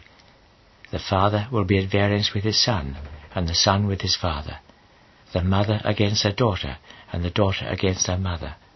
The mother-in-law against her daughter-in-law, and the daughter-in-law against her mother-in-law. And he said to the multitudes, When you find a cloud rising out of the west, you say at once, There's rain coming, and so it does. When you find the southwest wind blowing, you say, It will be hot, and so it is. Poor fools, you know well enough how to interpret the face of land and sky. Can you not interpret the times you live in? Does not your own experience teach you to make the right decision? Monsignor Knox has a footnote on that verse, Does not your experience teach you to make the right decision? He says, This verse seems to be a link between what went before and what follows. From the signs of their own times, that is, our Lord's miracles and so on, the Jews can satisfy themselves that the kingdom of God is at hand. Let them then use the same prudence in spiritual as they would in worldly affairs. Let them repent of their sins here and now before punishment comes upon them, just as they would be anxious to settle out of court a lawsuit which was likely to go against them. If one has a claim against thee, and thou art going with him to the magistrate, then do thy utmost, while thou art still on the road, to be quit of his claim. Or it may be he will drag thee into the presence of the judge, and the judge will hand thee over to his officer, and the officer will cast thee into prison. Be sure of this, thou wilt find no discharge from it until thou hast paid the last farthing.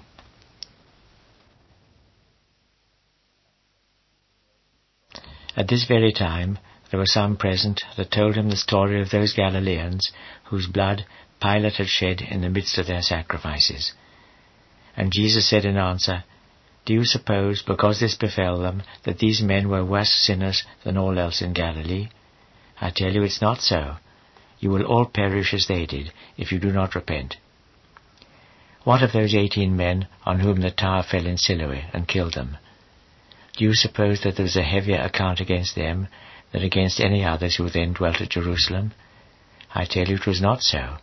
You will all perish as they did, if you do not repent. And this was a parable he told them. There was a man that had a fig tree planted in his vineyard, but when he came and looked for fruit on it, he could find none. Whereupon he said to his vine-dresser, See now, I have been coming to look for fruit on this fig tree for 3 years, and cannot find any. Cut it down. Why should it be a useless charge upon the land? But he answered thus, Sir, let it stand this year too, so that I may have time to dig and put dung round it. Perhaps it will bear fruit. If not, it will be time to cut it down then. There was a Sabbath day on which he was preaching in one of their synagogues. Here there was a woman who for 18 years had suffered under some influence that disabled her, She was bent down and could not lift her head straight. Jesus saw her and called her to him. "Woman," he said, "thou art rid of thy infirmity." Then he laid his hands on her, and immediately she was raised upright and gave praise to God. But the ruler of the synagogue, indignant that Jesus should heal them on the Sabbath day, turned and said to the multitude, "You have 6 days on which work is allowed. You should come and be healed on those days, not on the Sabbath." And the Lord gave him this answer, "What, you hypocrites! Is there any one of you that will not untie his ox or his ass from the stall and take them down to water when it's the Sabbath? And here is this daughter of Abraham, whom Satan has kept bound these 18 years past. Was it wrong that she should be delivered on the Sabbath day from bonds like these?" All his adversaries were put to shame by this saying of his, and the whole multitude rejoiced over the marvelous works he did. He said, "What is there that bears a likeness to the kingdom of heaven? What comparison shall I find for it? It's like a grain of mustard seed that a man has taken and planted in his garden, where it has thriven and grown into a great tree, and all the birds have come and settled in its branches." And again he said, "What comparison shall I find for the kingdom of heaven? It's like leaven that a woman has taken and buried away in 3 measures of meal, enough to leaven the whole batch." And so he went through the cities and villages teaching and making his journey towards Jerusalem. There was a man that said to him, "Lord, is it only a few that are to be saved?" Whereupon he said to them, "Fight your way in at the narrow door. I tell you, there are many who will try and will not be able to enter. When the master of the house has gone in and shut the door, you will fall to beating on the door as you stand without and saying, 'Lord, open to us.' But this will be his answer, 'I know nothing of you, nor whence you come.' Thereupon you will fall to protesting, 'We've eaten and drunk in thy presence, thou hast taught in our streets.' But he will say, 'I tell you, I know nothing of you, nor whence you come. Depart from me, you that traffic in iniquity.' Weeping shall there be, and gnashing of teeth, when you see Abraham and Isaac and Jacob and all the prophets within God's kingdom, while you yourselves are cast out. Others will come from the east and the west, the north and the south, to take their ease in the kingdom of God. And indeed there are some who are last and shall then be first, some who are first and shall then be last." It was on that day that some of the Pharisees came to him and said, "Go elsewhere and leave this place. Herod has a mind to kill thee." And he said to them, "Go and tell that fox, Behold, today and tomorrow I am to continue casting out devils and doing works of healing. It's on the 3rd day that I am to reach my consummation. But today and tomorrow and the next day I must go on my journeys. There's no room for a prophet to meet his death except at Jerusalem. Jerusalem, Jerusalem, still murdering the prophets and stoning the messengers that are sent to thee. How often have I been ready to gather thy children together, as a hen gathers her brood under her wings, and thou didst refuse it. Behold, your house is left to you, a house uninhabited. I tell you, you shall see nothing of me until the time comes when you will be saying, Blessed is he that comes in the name of the Lord."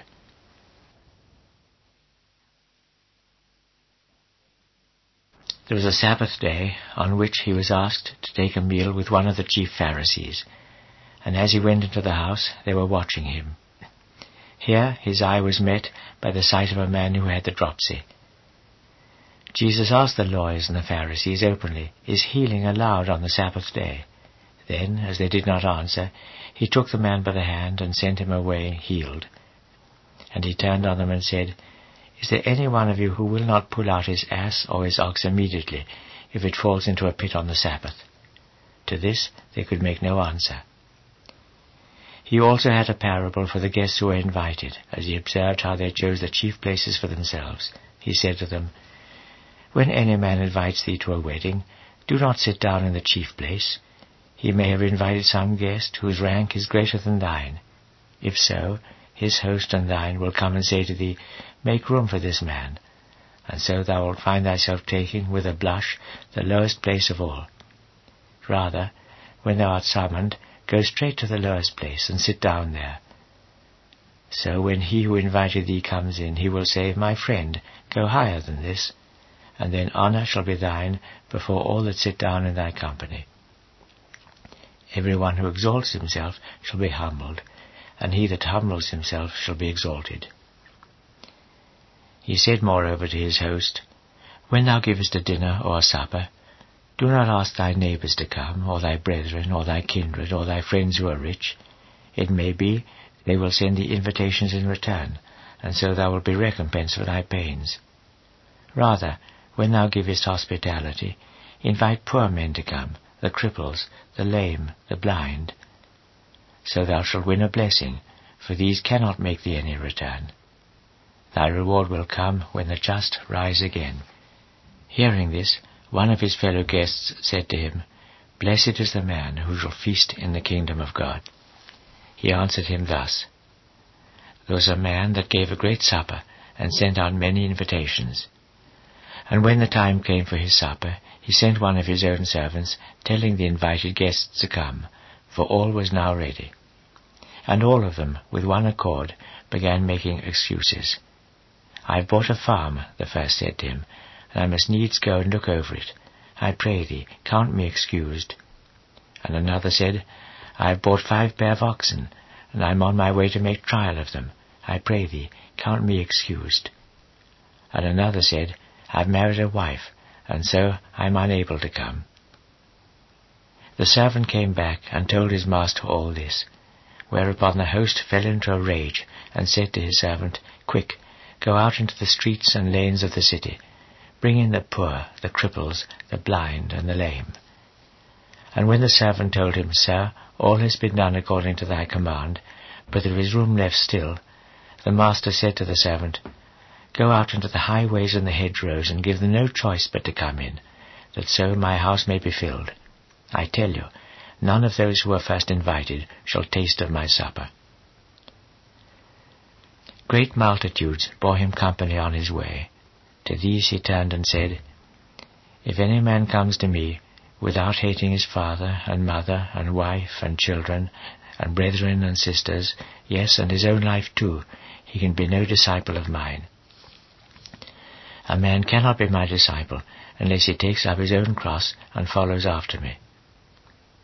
Consider, if one of you has a mind to build a tower, does he not first sit down and count the cost that must be paid, if he is to have enough to finish it? Is he to lay the foundation, and then find himself unable to complete the work, so that all who see it will fall to mocking him and saying, Here is a man who began to build and could not finish his building? Or if a king is setting out to join battle with another king, does he not first sit down and deliberate whether with his army of 10,000 he can meet the onset of one who has 20,000? If he cannot, then, while the other is still at a distance, he dispatches envoys to ask for conditions of peace. And so it is with you. None of you can be my disciple if he does not take leave of all that he possesses. Salt is a good thing, but if the salt itself becomes tasteless, what is there left to give taste to it? It's of no use either to the soil or to the dung heap. It will be thrown away altogether. Listen, you that have ears to hear with.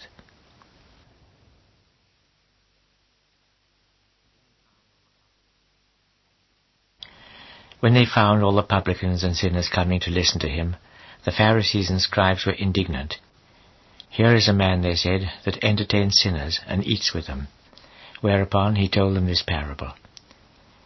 If any of you owns 100 sheep and has lost one of them, does he not leave the other 99 in the wilderness, and go after the one which is lost until he finds it?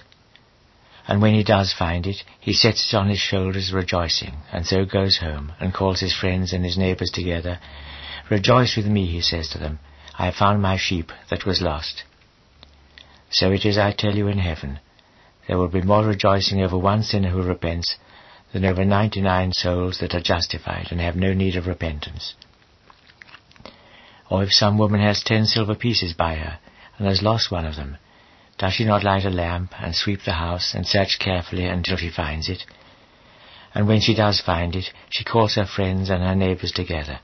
Rejoice with me, she says, I found the silver piece which I lost. So it is, I tell you, with the angels of God. There is joy among them over one sinner that repents." Then he said, "There was a certain man who had 2 sons, and the younger of these said to his father, 'Father, give me that portion of the estate which falls to me.' So he divided his property between them. Not many days afterwards, the younger son put together all that he had, and went on his travels to a far country, where he wasted his fortune in riotous living.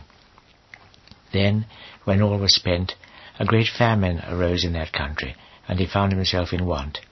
Whereupon he went and attached himself to a citizen of that country, who put him on his farm to feed swine.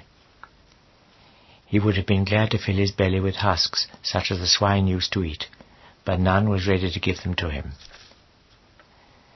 Then he came to himself and said, 'How many hired servants there are in my father's house, who have more bread than they can eat, and here am I, perishing with hunger. I will arise and go to my father, and say to him, Father, I have sinned against heaven and before thee.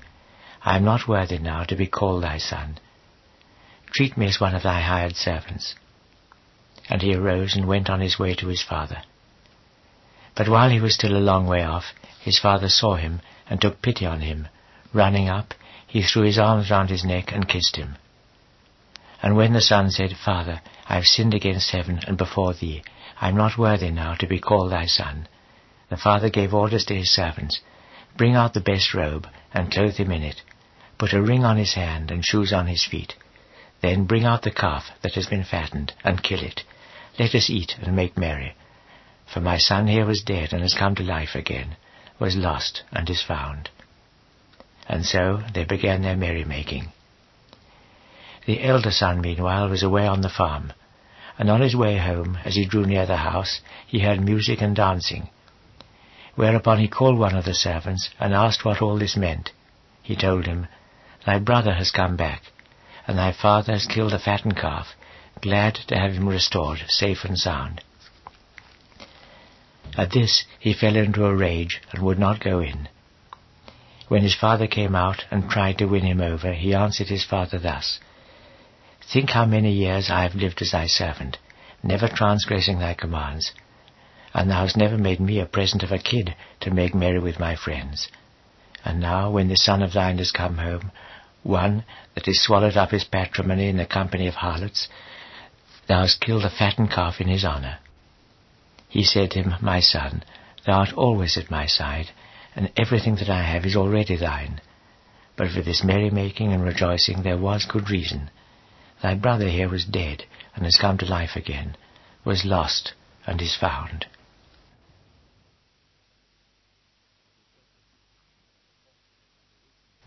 And he said to his disciples, There was a rich man that had a steward, and a report came to him that this steward had wasted his goods. Whereupon he sent for him, and said to him, What is this that I hear of thee?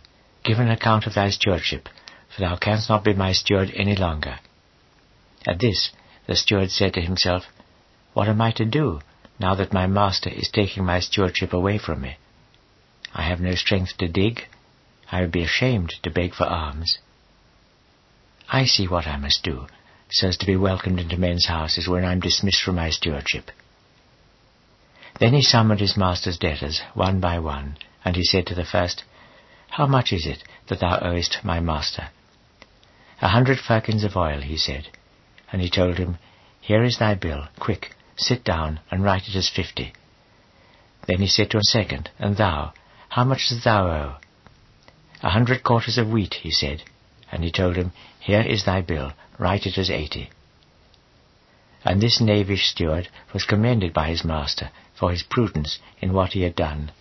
For indeed, the children of this world are more prudent after their own fashion than the children of the light. And my counsel to you is, make use of your base wealth to win yourselves friends, who, when you leave it behind, will welcome you into eternal habitations. Monsignor Knox has a footnote here which I'll read out. The chief lesson of this parable seems to be that we should do service to God by giving alms to the poor while we still have time for it. The steward was prudent in making himself friends before the audit of his accounts, while he still had money to do it. So we must give alms while life still lasts. It is doubtful whether we are meant to interpret the parable more closely than this. I go back to the text. He who is trustworthy over a little sum is trustworthy over a greater. He who plays false over a little sum plays false over a greater. If you then could not be trusted to use the base riches you had, who will put the true riches in your keeping? Who will give you property of your own, if you could not be trusted with what was only lent you? No servant can be in the employment of two masters at once. Either he will hate the one and love the other, or he will devote himself to the one and despise the other. You must serve God or money. You cannot serve both. The Pharisees, who were fond of riches, heard all this and poured scorn on him. And he said to them, You are always courting the approval of men, but God sees your hearts. What is highly esteemed among men is an abomination in God's sight. The law and the prophets lasted until John's time. Since that time, it's the kingdom of heaven that has its preachers, and all who will press their way into it. And yet it's easier for heaven and earth to disappear than for one line of the law to perish. Every man who puts away his wife and marries another is an adulterer, and he too is an adulterer that marries a woman who's been put away. There was a rich man once that was clothed in purple and lawn and feasted sumptuously every day. And there was a beggar called Lazarus who lay at his gate, covered with sores, wishing that he could be fed with the crumbs which fell from the rich man's table, but none was ready to give them to him. The very dogs came and licked his sores. Time went on. The beggar died and was carried by the angels to Abraham's bosom. The rich man died too and found his grave in hell. And there, in his suffering, he lifted up his eyes and saw Abraham far off and Lazarus in his bosom. And he said with a loud cry, Father Abraham, take pity on me. Send Lazarus to dip the tip of his finger in water and cool my tongue. I am tormented in this flame. But Abraham said, My son, remember that thou didst receive thy good fortune in thy lifetime, and Lazarus no less his ill fortune. Now he is in comfort, thou in torment. And besides all this, there's a great gulf fixed between us and you, so that there's no passing from our side of it to you, no crossing over to us from yours. Whereupon he said, Then, Father, I pray thee, send him to my own father's house. For I have 5 brethren. Let him give these a warning, so that they may not come in their turn into this place of suffering. Abraham said to him, They have Moses and the prophets. Let them listen to these. They will not do that, Father Abraham, said he. But if a messenger comes to them from the dead, they will repent. But he answered him, If they do not listen to Moses and the prophets, they will be unbelieving still, though one should rise from the dead. And he said to his disciples, It is impossible that hurt should never be done to men's consciences. But woe betide the man who is the cause of it. Better for him to have had a millstone tied about his neck, and to be cast into the sea, than to have hurt the conscience of one of these little ones. Keep good watch over yourselves. As for thy brother, if he is in fault, tax him with it, and if he is sorry for it, forgive him. Nay, if he does thee wrong 7 times in the day, and 7 times in the day comes back to thee and says, I am sorry, thou shalt forgive him. The apostles said to the Lord, Give us more faith. And the Lord said, If you had faith, though it were as a grain of mustard seed, you might say to this mulberry tree, Uproot thyself, and plant thyself in the sea, and it would obey you. If any one of you had a servant following the plough or herding the sheep, would he say to him when he came back from the farm, Go and fall to at once? Would he not say to him, Prepare my supper, and then gird thyself, and wait upon me while I eat and drink? Thou shalt eat and drink thyself afterwards. Does he hold himself bound in gratitude to such a servant for obeying his commands? I do not think it of him. And you, in the same way, when you have done all that was commanded you, are to say, We are servants and worthless. It was our duty to do what we have done. A time came when he was on his way to Jerusalem, and was passing between Samaria and Galilee. And as he was going into a village, 10 men that were lepers came towards him. They stood far off, and crying aloud, Jesus, Master, have pity on us. He met them with the words, Go and show yourselves to the priests. And thereupon, as they went, they were made clean. One of them, finding that he was cured, came back, praising God aloud, and threw himself at Jesus' feet with his face to the ground to thank him. And this was a Samaritan. Jesus answered, Were not all 10 made clean? And the other 9, where are they? Not one has come back to give God the praise except this stranger. And he said to him, Arise and go on thy way. Thy faith has brought thee recovery. Upon being asked by the Pharisees when the kingdom of God was to come, he answered, The kingdom of God comes unwatched by men's eyes. There will be no saying, See, it is here, or See, it is there. The kingdom of God is here within you.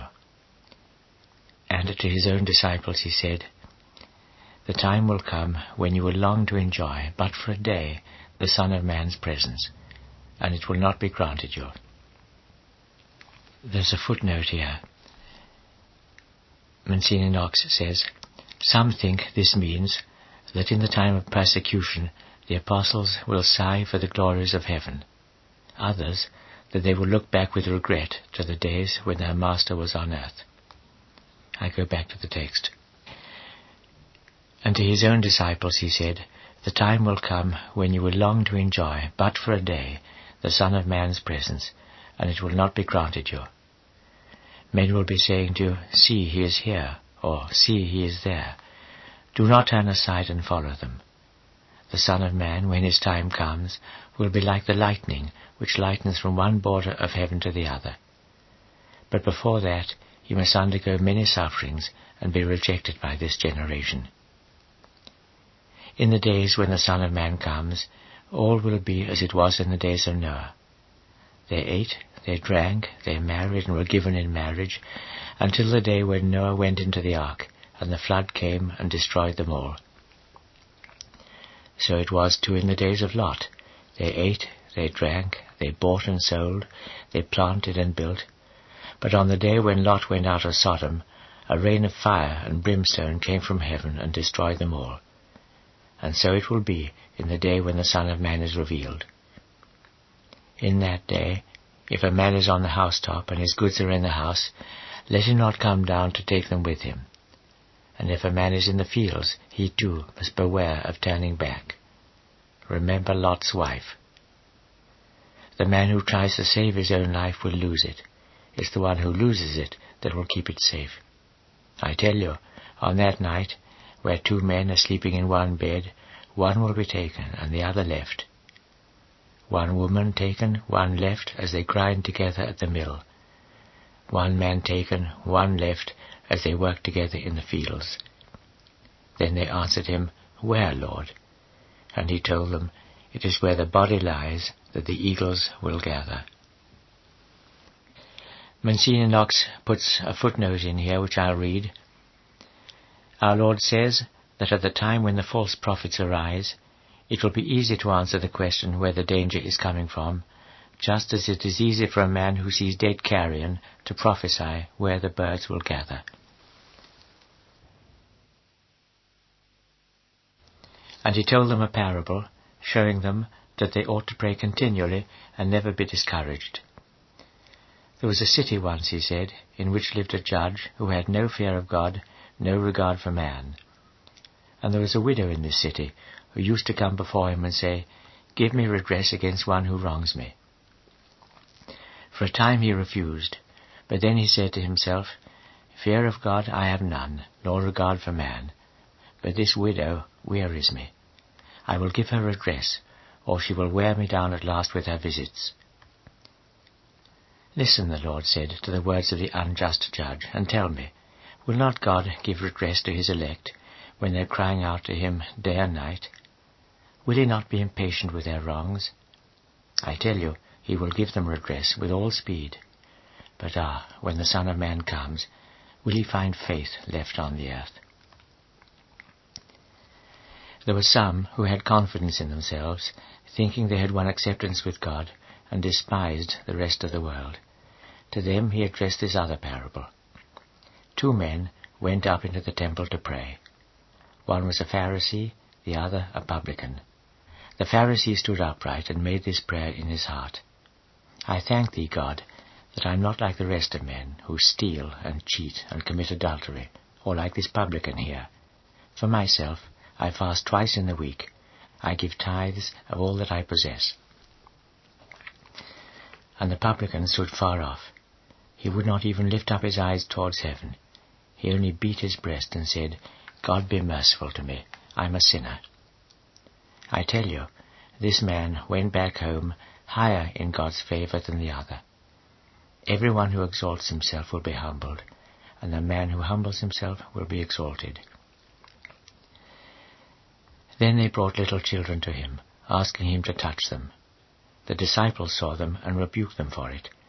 But Jesus called the children to him and said, Let them be, do not keep them back from me. The kingdom of God belongs to such as these. Believe me, the man who does not accept the kingdom of God like a little child will never enter into it. And one of the rulers asked him, Master, who art so good, what must I do to win eternal life? Jesus said to him, Why dost thou call me good? None is good except God only. Thou knowest the commandments. Thou shalt do no murder. Thou shalt not commit adultery. Thou shalt not steal. Thou shalt not bear false witness. Honour thy father and thy mother. I've kept all these, he said, ever since I grew up. When he heard that, Jesus said, In one thing thou art still wanting. Sell all that belongs to thee, and give to the poor, so the treasure thou hast shall be in heaven. Then come back and follow me. The answer filled him with sadness, for he was very rich. And Jesus, seeing his mournful look, said, With what difficulty will those who have riches enter God's kingdom? It's easier for a camel to pass through a needle's eye than for a man to enter the kingdom of God when he is rich. But when he was asked by those who were listening to him, Why then, who can be saved? He told them, What is impossible to man's powers is possible to God. Hereupon Peter said, And what of us? We have forsaken all that was ours and followed thee. Jesus said to them, I promise you, everyone who has forsaken home, or parents, or brethren, or wife, or children for the sake of the kingdom of God, will receive in this present world many times their worth, and in the world to come everlasting life. Then he took the 12 apostles aside and warned them, Now we are going up to Jerusalem, and all that has been written by the prophets about the Son of Man is to be accomplished. He will be given up to the Gentiles, and mocked, and beaten, and spat upon. They will scourge him, and then they will kill him. But on the 3rd day he will rise again. They could make nothing of all this. His meaning was hidden from them, so that they could not understand what he said. When he came near Jericho, there was a blind man sitting there by the wayside, begging. And he, hearing a multitude passing by, asked what it meant. So they told him that Jesus of Nazareth was going past. Whereupon he cried out, Jesus, Son of David, have pity on me. Those who were in front rebuked him and told him to be silent. But he cried out all the more, Son of David, have pity on me. Then Jesus stopped and gave orders that the man should be brought to him.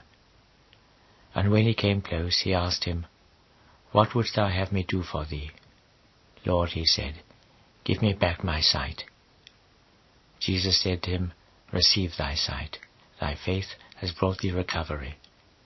And at once the man recovered his sight and followed him, glorifying God. All the people too gave praise to God at seeing it.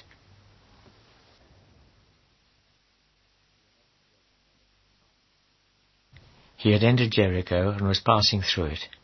And here a rich man named Zacchaeus, the chief publican, was trying to distinguish which was Jesus, but could not do so because of the multitude, being a man of small stature. So he ran on in front, and climbed up into a sycamore tree to catch sight of him, since he must needs pass that way. Jesus, when he reached the place, looked up and saw him. "Zacchaeus," he said, "make haste and come down. I am to lodge today at thy house." And he came down with all haste, and gladly made him welcome. When they saw it, all took it amiss. "He's gone in to lodge," they said, "with one who's a sinner." But Zacchaeus stood upright and said to the Lord, "Here and now, Lord, I give half of what I have to the poor. And if I have wronged anyone in any way, I make restitution of it fourfold." Jesus turned to him and said, "Today salvation has been brought to this house. He too is a son of Abraham. That is what the Son of Man has come for, to search out and to save what was lost." While they stood listening, he went on and told them a parable. This was because he had now nearly reached Jerusalem, and they supposed that the kingdom of God was to appear immediately. He told them then, "There was a man of noble birth who went away to a distant country to have the royal title bestowed on him, and so return. And he summoned 10 of his servants, to whom he gave 10 pounds, and said to them, 'Trade with this while I am away.'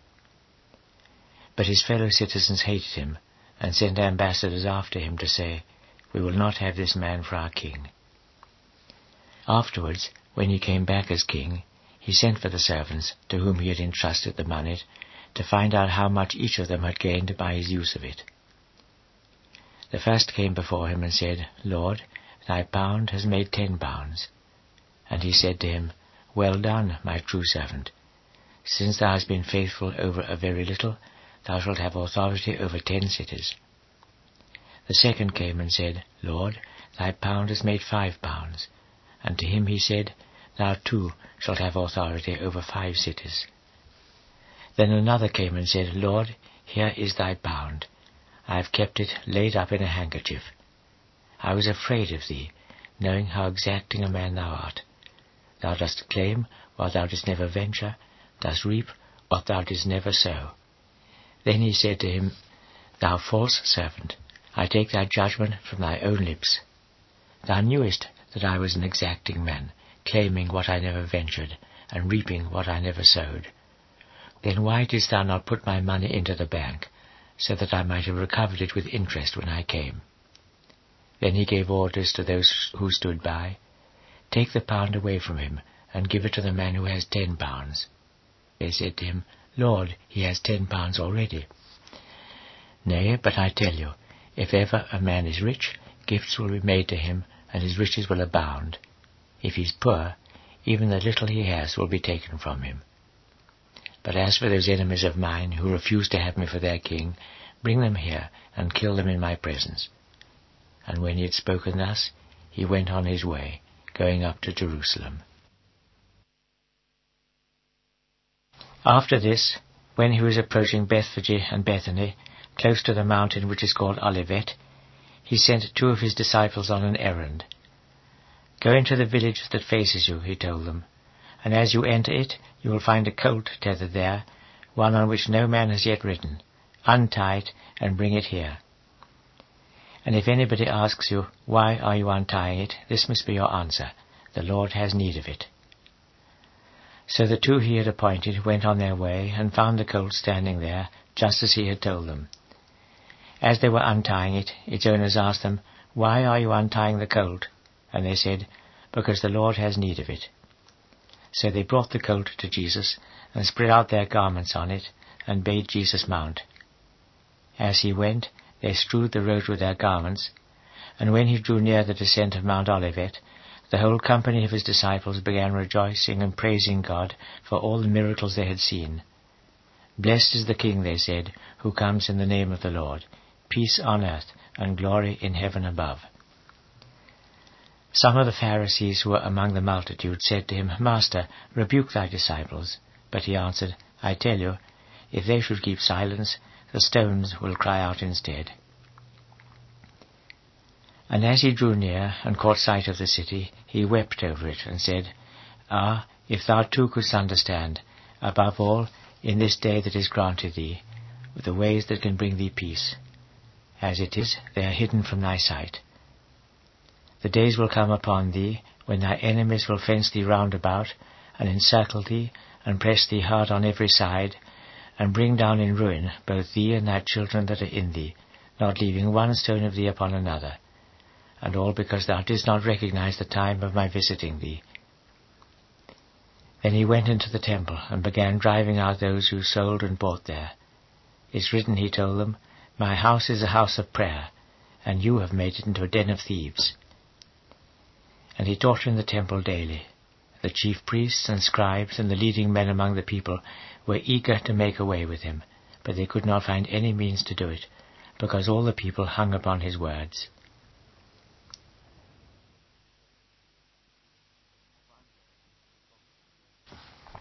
One day, as he taught the people and preached to them in the temple, the chief priests and scribes with the elders came up and said to him, Tell us, what is the authority by which thou doest these things, and who gave thee this authority? Jesus answered them, I too have a question to ask. You must tell me this. Whence did John's baptism come? From heaven or from men? Whereupon they cast about in their minds. If we tell him it was from heaven, they said, he will ask, Then why did you not believe him? And if we say it was from men, all the people will be ready to stone us. They will have it that John was a prophet.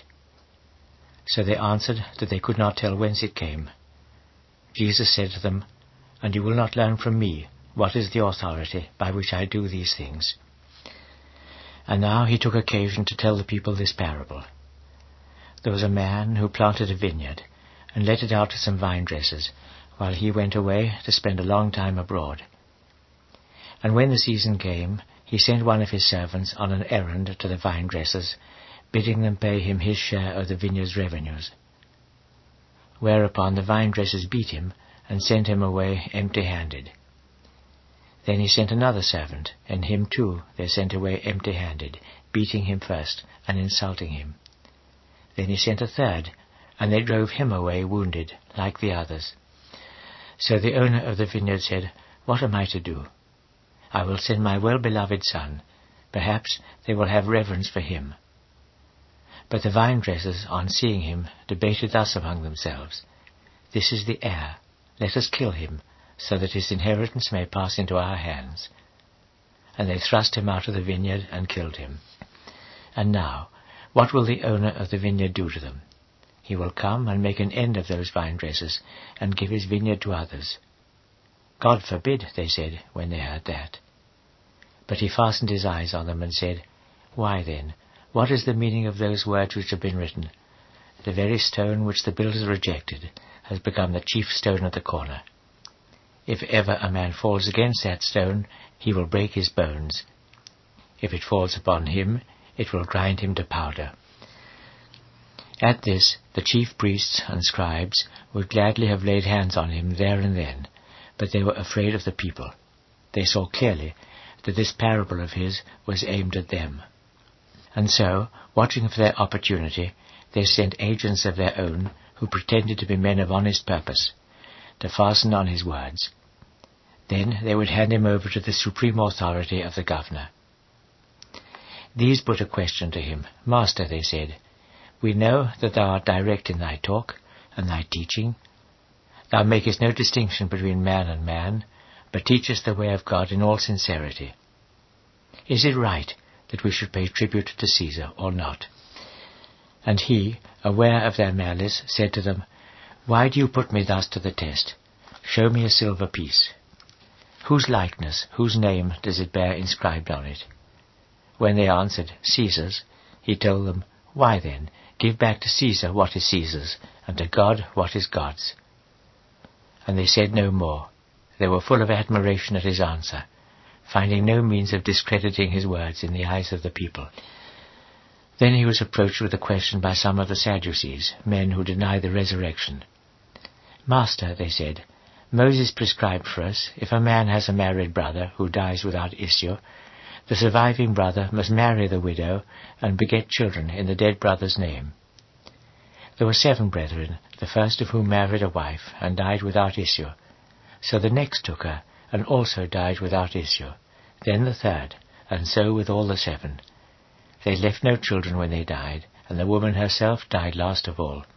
And now, when the dead rise again, which of these will be her husband, since she was wife to all 7? Jesus told them, The children of this world marry and are given in marriage. But those who are found worthy to attain that other world and resurrection from the dead take neither wife nor husband. Mortal no longer, they will be as the angels in heaven are, children of God, now that the resurrection has given them birth. But as for the dead rising again, Moses himself has told you of it in the passage about the burning bush, where he calls the Lord the God of Abraham and the God of Isaac and the God of Jacob. It's of living men, not of dead men, that he's the God. For him all men are alive. At this, some of the scribes answered, Master, thou hast spoken well. No one dared to try him with further questions. Then he said to them, What do they mean by saying that Christ is the son of David? Why, David himself says in the book of Psalms, The Lord said to my master, Sit on my right hand, while I make thy enemies a footstool under thy feet. Thus David calls Christ his master. How can he also be his son? And he said to his disciples in the hearing of all the people, Beware of the scribes who enjoy walking in long robes, and love to have their hands kissed in the marketplace, and to take the first seats in the synagogues and the chief places at feasts, who swallow up the property of widows under cover of their long prayers. Their sentence will be all the heavier for that. And he looked up, and saw the rich folk putting their gifts into the treasury. He saw also one poor widow, who put in 2 mites. Thereupon he said, Believe me, this poor widow has put in more than all the others. The others all made an offering to God out of what they had to spare. She, with so little to give, put in her whole livelihood. There were some who spoke to him of the temple, of the noble masonry, and the offerings which adorned it. To these he said, The days will come, when of all this fabric you contemplate, not one stone will be left on another. It will all be thrown down. And they asked him, Master, when will this be? What sign will be given, when it is soon to be accomplished? Take care, he said, that you do not allow anyone to deceive you. Many will come making use of my name. They will say, Here I am, the time is close at hand. Do not turn aside after them. And when you hear wars and revolts, do not be alarmed by it. Such things must happen first, but the end will not come all at once. Then he told them, Nation will rise in arms against nation, and kingdom against kingdom. There will be great earthquakes in this region or that, and plagues and famines, and sights of terror and great portents from heaven. Before all this, men will be laying hands on you and persecuting you. They will give you up to the synagogues and to prison, and drag you into the presence of kings and governors on my account. That will be your opportunity for making the truth known. Resolve, then, not to prepare your manner of answering beforehand. I will give you such eloquence and such wisdom as all your adversaries shall not be able to withstand or to confute. You will be given up by parents and brethren and kinsmen and friends, and some of you will be put to death. All the world will be hating you because you bear my name, and yet no hair of your head shall perish. It's by endurance that you will secure possession of your souls. But when you see Jerusalem surrounded by armies, be sure that the time has come when she will be laid waste. Then those who are in Judea must take refuge in the mountains, those who are in the city itself withdrawing from it, and those who are in the countryside not making their way into it. These will be days of vengeance, bringing fulfillment of all that has been written. It will go hard with women who are with child, or have children at the breast in those days. It will be a time of bitter distress all over the land, and retribution against this people. They will be put to the sword, and led away into captivity all over the world, and Jerusalem will be trodden under the feet of the Gentiles, until the time granted to the Gentile nations has run out. The sun and the moon and the stars will give portents, and on earth the nations will be in distress, bewildered by the roaring of the sea and of its waves. Men's hearts will be dried up with fear as they await the troubles that are overtaking the whole world. The very powers of heaven will rock, and then they will see the Son of Man coming in a cloud, with his full power and majesty. When all this begins, look up and lift up your heads. It means that the time draws near for your deliverance. And he told them a parable. Look at the fig tree or any of the trees. When they put out their fruit, you know by your own experience that summer is near. Just so, when you see this happen, be sure that the kingdom of God is close at hand. Believe me, this generation will not have passed before all this is accomplished. Though heaven and earth should pass away, my words will stand. Only look well to yourselves. Do not let your hearts grow dull with revelry and drunkenness and the affairs of this life, so that that day overtakes you unawares. It will come like the springing of a trap on all those who dwell upon the face of the earth. Keep watch then, praying at all times, so that you may be found worthy to come safe through all that lies before you, and stand erect to meet the presence of the Son of Man. Each day he went on teaching in the temple, and at night he lodged on the mountain which is called Olivet, and all the people waited for him at early morning in the temple to listen to him.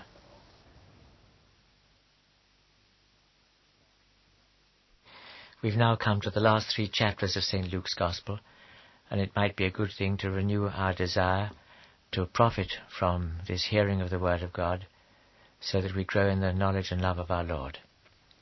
It's the last few days of our Lord's life on earth.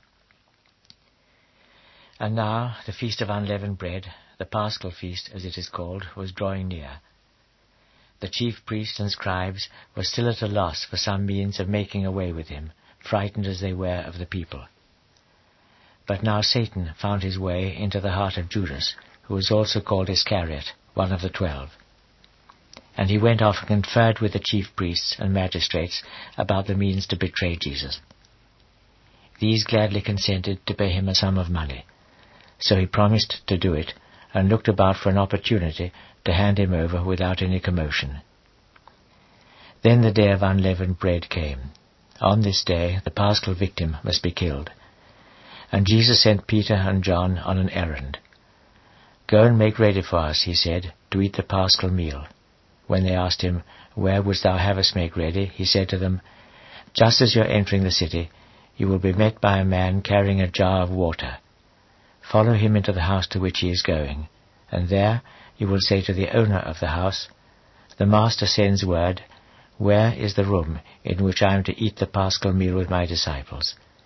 And he will show you a large upper room furnished. It is there that you are to make ready." So they went and found all as he had told them, and so made ready for the paschal meal. And when the time came, he sat down with his 12 disciples. And he said to them, "I have longed and longed to share this paschal meal with you before my passion. I tell you, I shall not eat it again till it finds its fulfillment in the kingdom of God." And he took a cup and blessed it, and said, "Take this and share it among you. I tell you, I shall not drink of the fruit of the vine again till the kingdom of God has come." Then he took bread, and blessed and broke it, and gave it to them, saying, "This is my body, given for you. Do this for a commemoration of me." And so with the cup when supper was ended. "This cup," he said, "is the New Testament in my blood, which is to be shed for you. And now the hand of my betrayer rests on this table at my side. The Son of Man goes on his way, for so it has been ordained, but woe upon that man by whom he is to be betrayed." Thereupon they fell to surmising among themselves which of them it was that would do this. And there was rivalry between them over the question which of them was to be accounted the greatest. But he told them, "The kings of the Gentiles lord it over them, and those who bear rule over them win the name of benefactors. With you it is not to be so. No difference is to be made among you between the greatest and the youngest of all, between him who commands and him who serves. Tell me, which is greater, the man who sits at table, or the man who serves him? Surely the man who sits at table. Yet I am here among you as your servant.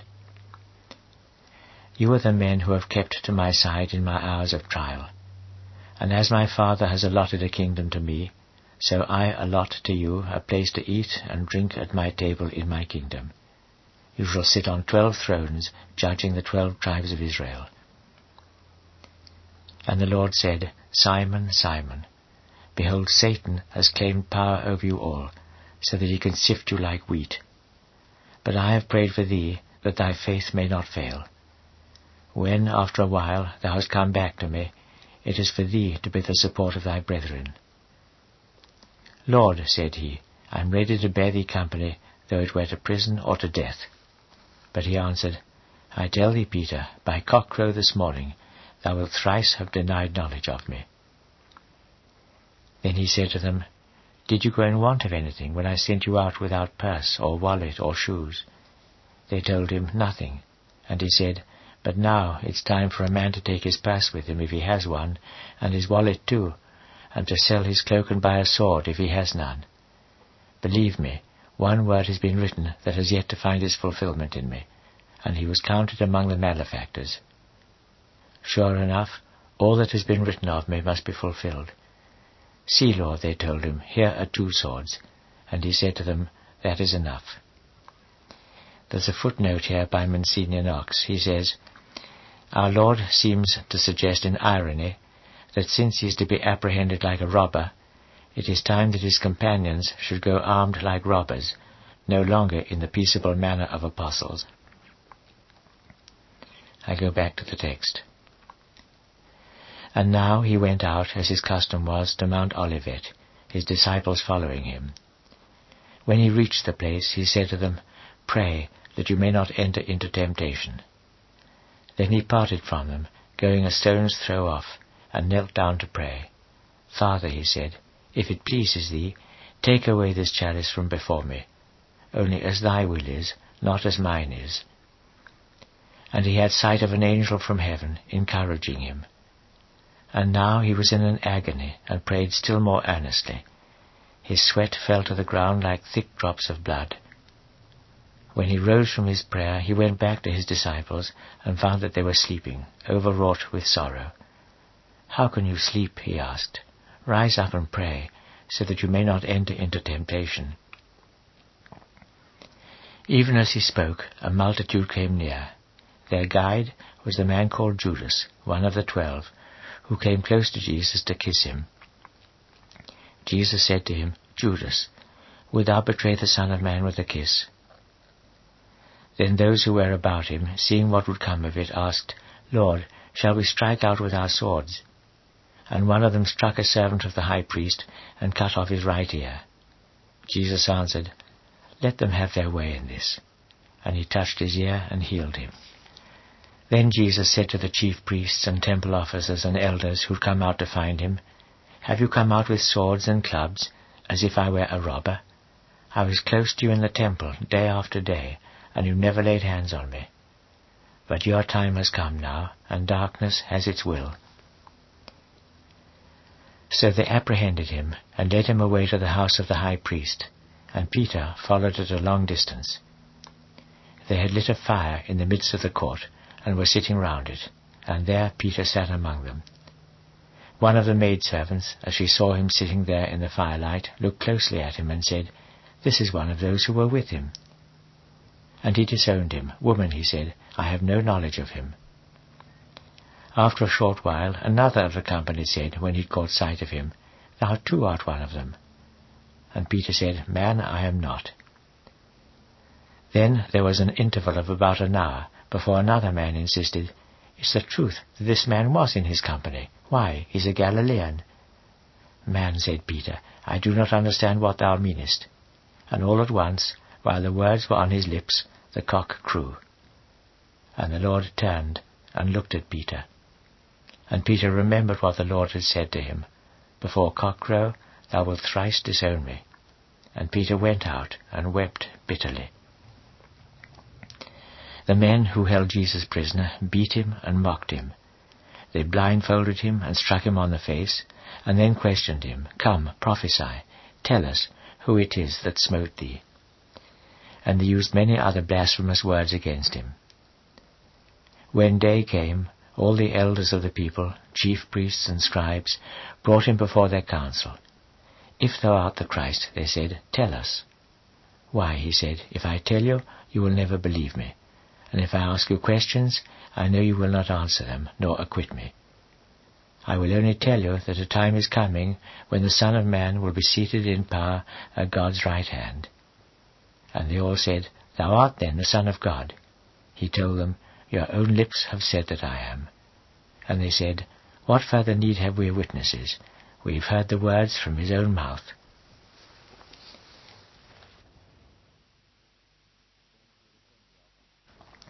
Then the whole assembly of them rose up and brought him before Pilate, and there fell to accusing him.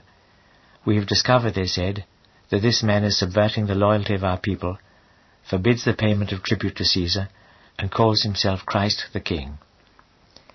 And Pilate asked him, "Art thou the King of the Jews?" He answered him, "Thy own lips have said it." Pilate said to the chief priests and the multitudes, "I cannot find any fault in this man." But they insisted, "He rouses sedition among the people. He has gone round the whole of Judea preaching, beginning in Galilee and ending here."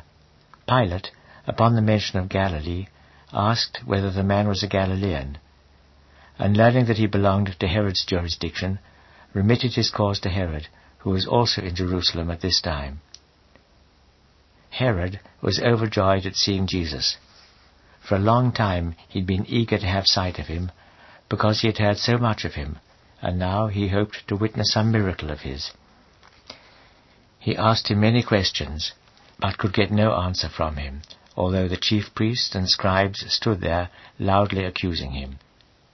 So Herod and his attendants made a jest of him, arraying him in festal attire out of mockery, and sent him back to Pilate. That day Herod and Pilate, who had hitherto been at enmity with one another, became friends. And now Pilate summoned the chief priests and the rulers and the people, and said to them, "You have brought this man before me as one who seduces the people from their allegiance. I examined him in your presence, and could find no substance in any of the charges you bring against him, nor could Herod, when I referred you to him.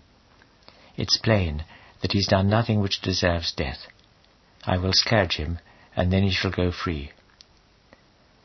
At the festival he was obliged to grant them the liberty of one prisoner, but the whole concourse raised the cry, "Away with this man! We must have Barabbas released." Barabbas was a man who had been thrown into prison for raising a revolt in the city and for murder. Once more Pilate spoke to them, offering to set Jesus at liberty, but they continued to answer with shouts of, "Crucify him! Crucify him!" Then for the third time he said to them, "Why, what wrong has he done? I can find no fault in him that deserves death. I will scourge him, and then he shall go free." But they, with loud cries, insisted on their demand that he should be crucified, and their voices carried the day. Pilate gave his assent that their request should be granted, releasing the man of their choice, who had been in prison for revolt and murder, while he handed Jesus over to their will. As they led him off, they caught hold of a man called Simon of Cyrene, who was coming in from the country, and loaded him with a cross, so that he should carry it after Jesus. Jesus was followed by a great multitude of the people, and also of women who beat their breasts and mourned over him. But he turned to them and said, "It's not for me that you should weep, daughters of Jerusalem. You should weep for yourselves and your children. Behold, a time is coming when men will say, 'It's well for the barren, for the wombs that never bore children, and the breasts that never suckled them.'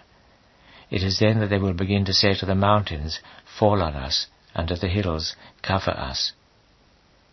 If it goes so hard with the tree that is still green, what will become of the tree that's already dried up?" 2 others, who were criminals, were led off with him to be put to death. And when they reached the place which is named after a skull, they crucified him there, and also the 2 criminals, one on his right and the other on his left. Jesus, meanwhile, was saying, "Father, forgive them. They do not know what it is they are doing." and they divided his garments among themselves by lot. The people stood by, watching, and the rulers joined them in pouring scorn on him. He saved others, they said. If he is the Christ, God's chosen, let him save himself. The soldiers too mocked him when they came and offered him vinegar, by saying, If thou art the King of the Jews, save thyself. A proclamation had been written up over him in Greek, Latin, and Hebrew, This is the King of the Jews. And one of the 2 thieves who hung there fell to blaspheming against him. Save thyself, he said, and us too, if thou art the Christ. But the other rebuked him. What, he said, hast thou no fear of God, when thou art undergoing the same sentence? And we, justly enough, we receive no more than the due reward of our deeds, but this man has done nothing amiss. Then he said to Jesus, Lord, remember me when thou comest into thy kingdom. And Jesus said to him, I promise thee, this day thou shalt be with me in paradise. It was about the 6th hour, and there was darkness over all the earth until the 9th hour. The sun was darkened, and the veil of the temple was torn in the midst.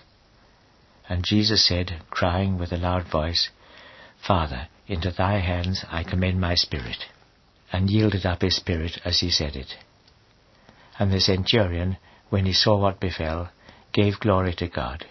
This, he said, was indeed a just man. And the whole multitude of those who stood there watching it, when they saw the issue, went home beating their breasts. All his acquaintances, with the women who had followed him from Galilee, watched while this happened, standing at a distance. And now a man called Joseph came forward, one of the counselors, a good and upright man, who had not taken part with the council and its doings. He was from Arimathea, a Jewish city, and was one of those who waited for the kingdom of God. He it was who approached Pilate, and asked to have the body of Jesus.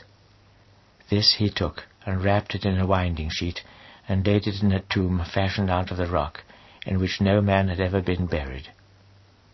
It was the day of preparation. The next day was the Sabbath. And the women who had come with him from Galilee followed and saw the tomb, and now his body was buried. So they went back and prepared spices and ointments, and while it was the Sabbath they kept still, as the law commanded. And at very early dawn, on the 1st day of the week, they came to the tomb, bringing the spices they had prepared, and found the stone already rolled away from the door of the tomb. They went into it, and could not find the body of the Lord Jesus. They were still puzzling over this, when 2 men came and stood by them in shining garments. These said to them, as they bowed their faces to the earth in fear, Why are you seeking one who is alive here among the dead? He is not here, he has risen again. Remember how he told you while he was still in Galilee, The Son of Man is to be given up into the hands of sinners, and to be crucified, and to rise again the 3rd day. Then they remembered what he had said, and returned from the tomb, bringing news of all this to the 11 apostles and to the rest. It was Mary Magdalene and Joanna and Mary the mother of James who told the apostles this. But to their minds the story seemed madness, and they could not believe it. Only Peter rose up and ran to the tomb, where he looked in, and saw the grave clothes lying by themselves, and went away, full of surmise over what had befallen. It was on the same day that 2 of them were walking to a village called Emmaus, 60 furlongs away from Jerusalem, discussing all that had happened. They were still conversing and debating together when Jesus himself drew near, and began to walk beside them, but their eyes were held fast, so that they could not recognize him. And he said to them, What talk is this you exchange between you as you go along, sad-faced? And one of them, who is called Cleophas, answered him, What?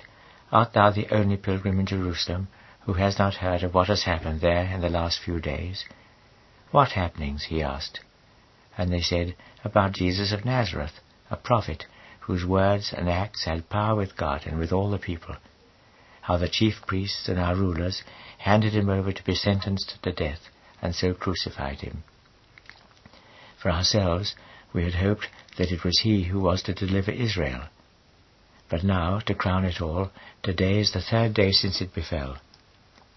Some women, indeed, who belonged to our company, alarmed us. They had been at the tomb early in the morning, and could not find his body, whereupon they came back and told us that they had seen a vision of angels, who said that he was alive.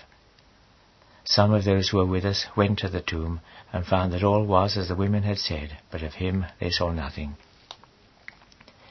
Then he said to them, Too slow of wit, too dull of heart, to believe all those sayings of the prophets. Was it not to be expected that the Christ should undergo these sufferings, and enter so into his glory? Then, going back to Moses and the whole line of the prophets, he began to interpret the words used of himself by all the Scriptures. And now they were drawing near the village to which they were walking, and he made as if to go on further. But they pressed him. Stay with us, they said. It's towards evening, and it's far on in the day. So he went in to stay with them. And then, when he sat down at table with them, he took bread, and blessed, and broke it, and offered it to them. Whereupon their eyes were opened, and they recognized him, and with that he disappeared from their sight. And they said to one another, Were not our hearts burning within us when he spoke to us on the road, and when he made the Scriptures plain to us? Rising up there and then, they went back to Jerusalem, where they found the 11 apostles and their companions gathered together, now saying, The Lord has indeed risen, and has appeared to Simon. And they too told the story of their encounter in the road, and how they recognized him when he broke bread. While they were speaking of this, he himself stood in the midst of them, and said, Peace be upon you, it is myself, do not be afraid. They cowered down, full of terror, thinking they were seeing an apparition. What, he said to them, are you dismayed? Whence come these surmises in your hearts? Look at my hands and my feet, to be assured that it is myself. Touch me, and look. A spirit has not flesh and bones, as you see that I have. And as he spoke thus, he showed them his hands and his feet. Then, while they were still doubtful and bewildered with joy, he asked them, Have you anything here to eat? So they put before him a piece of roast fish and a honeycomb. And he took these and ate in their presence. This is what I told you, he said, when I still walked in your company, how all that was written of me in the law of Moses and in the prophets and in the Psalms must be fulfilled. Then he enlightened their minds to make them understand the Scriptures. So it was written, he told them, and so it was fitting that Christ should suffer and should rise again from the dead on the 3rd day, and that repentance and remission of sins should be preached in his name to all nations, beginning at Jerusalem. Of this you are the witnesses. And behold, I am sending down upon you the gift which is promised by my Father. You must wait in the city until you are clothed with power from on high. When he had led them out as far as Bethany, he lifted up his hands and blessed them. And even as he blessed them, he parted from them and was carried up into heaven. So they bowed down to worship him, and went back full of joy to Jerusalem, where they spent their time continually in the temple, praising and blessing God. The end of the Gospel according to St. Luke.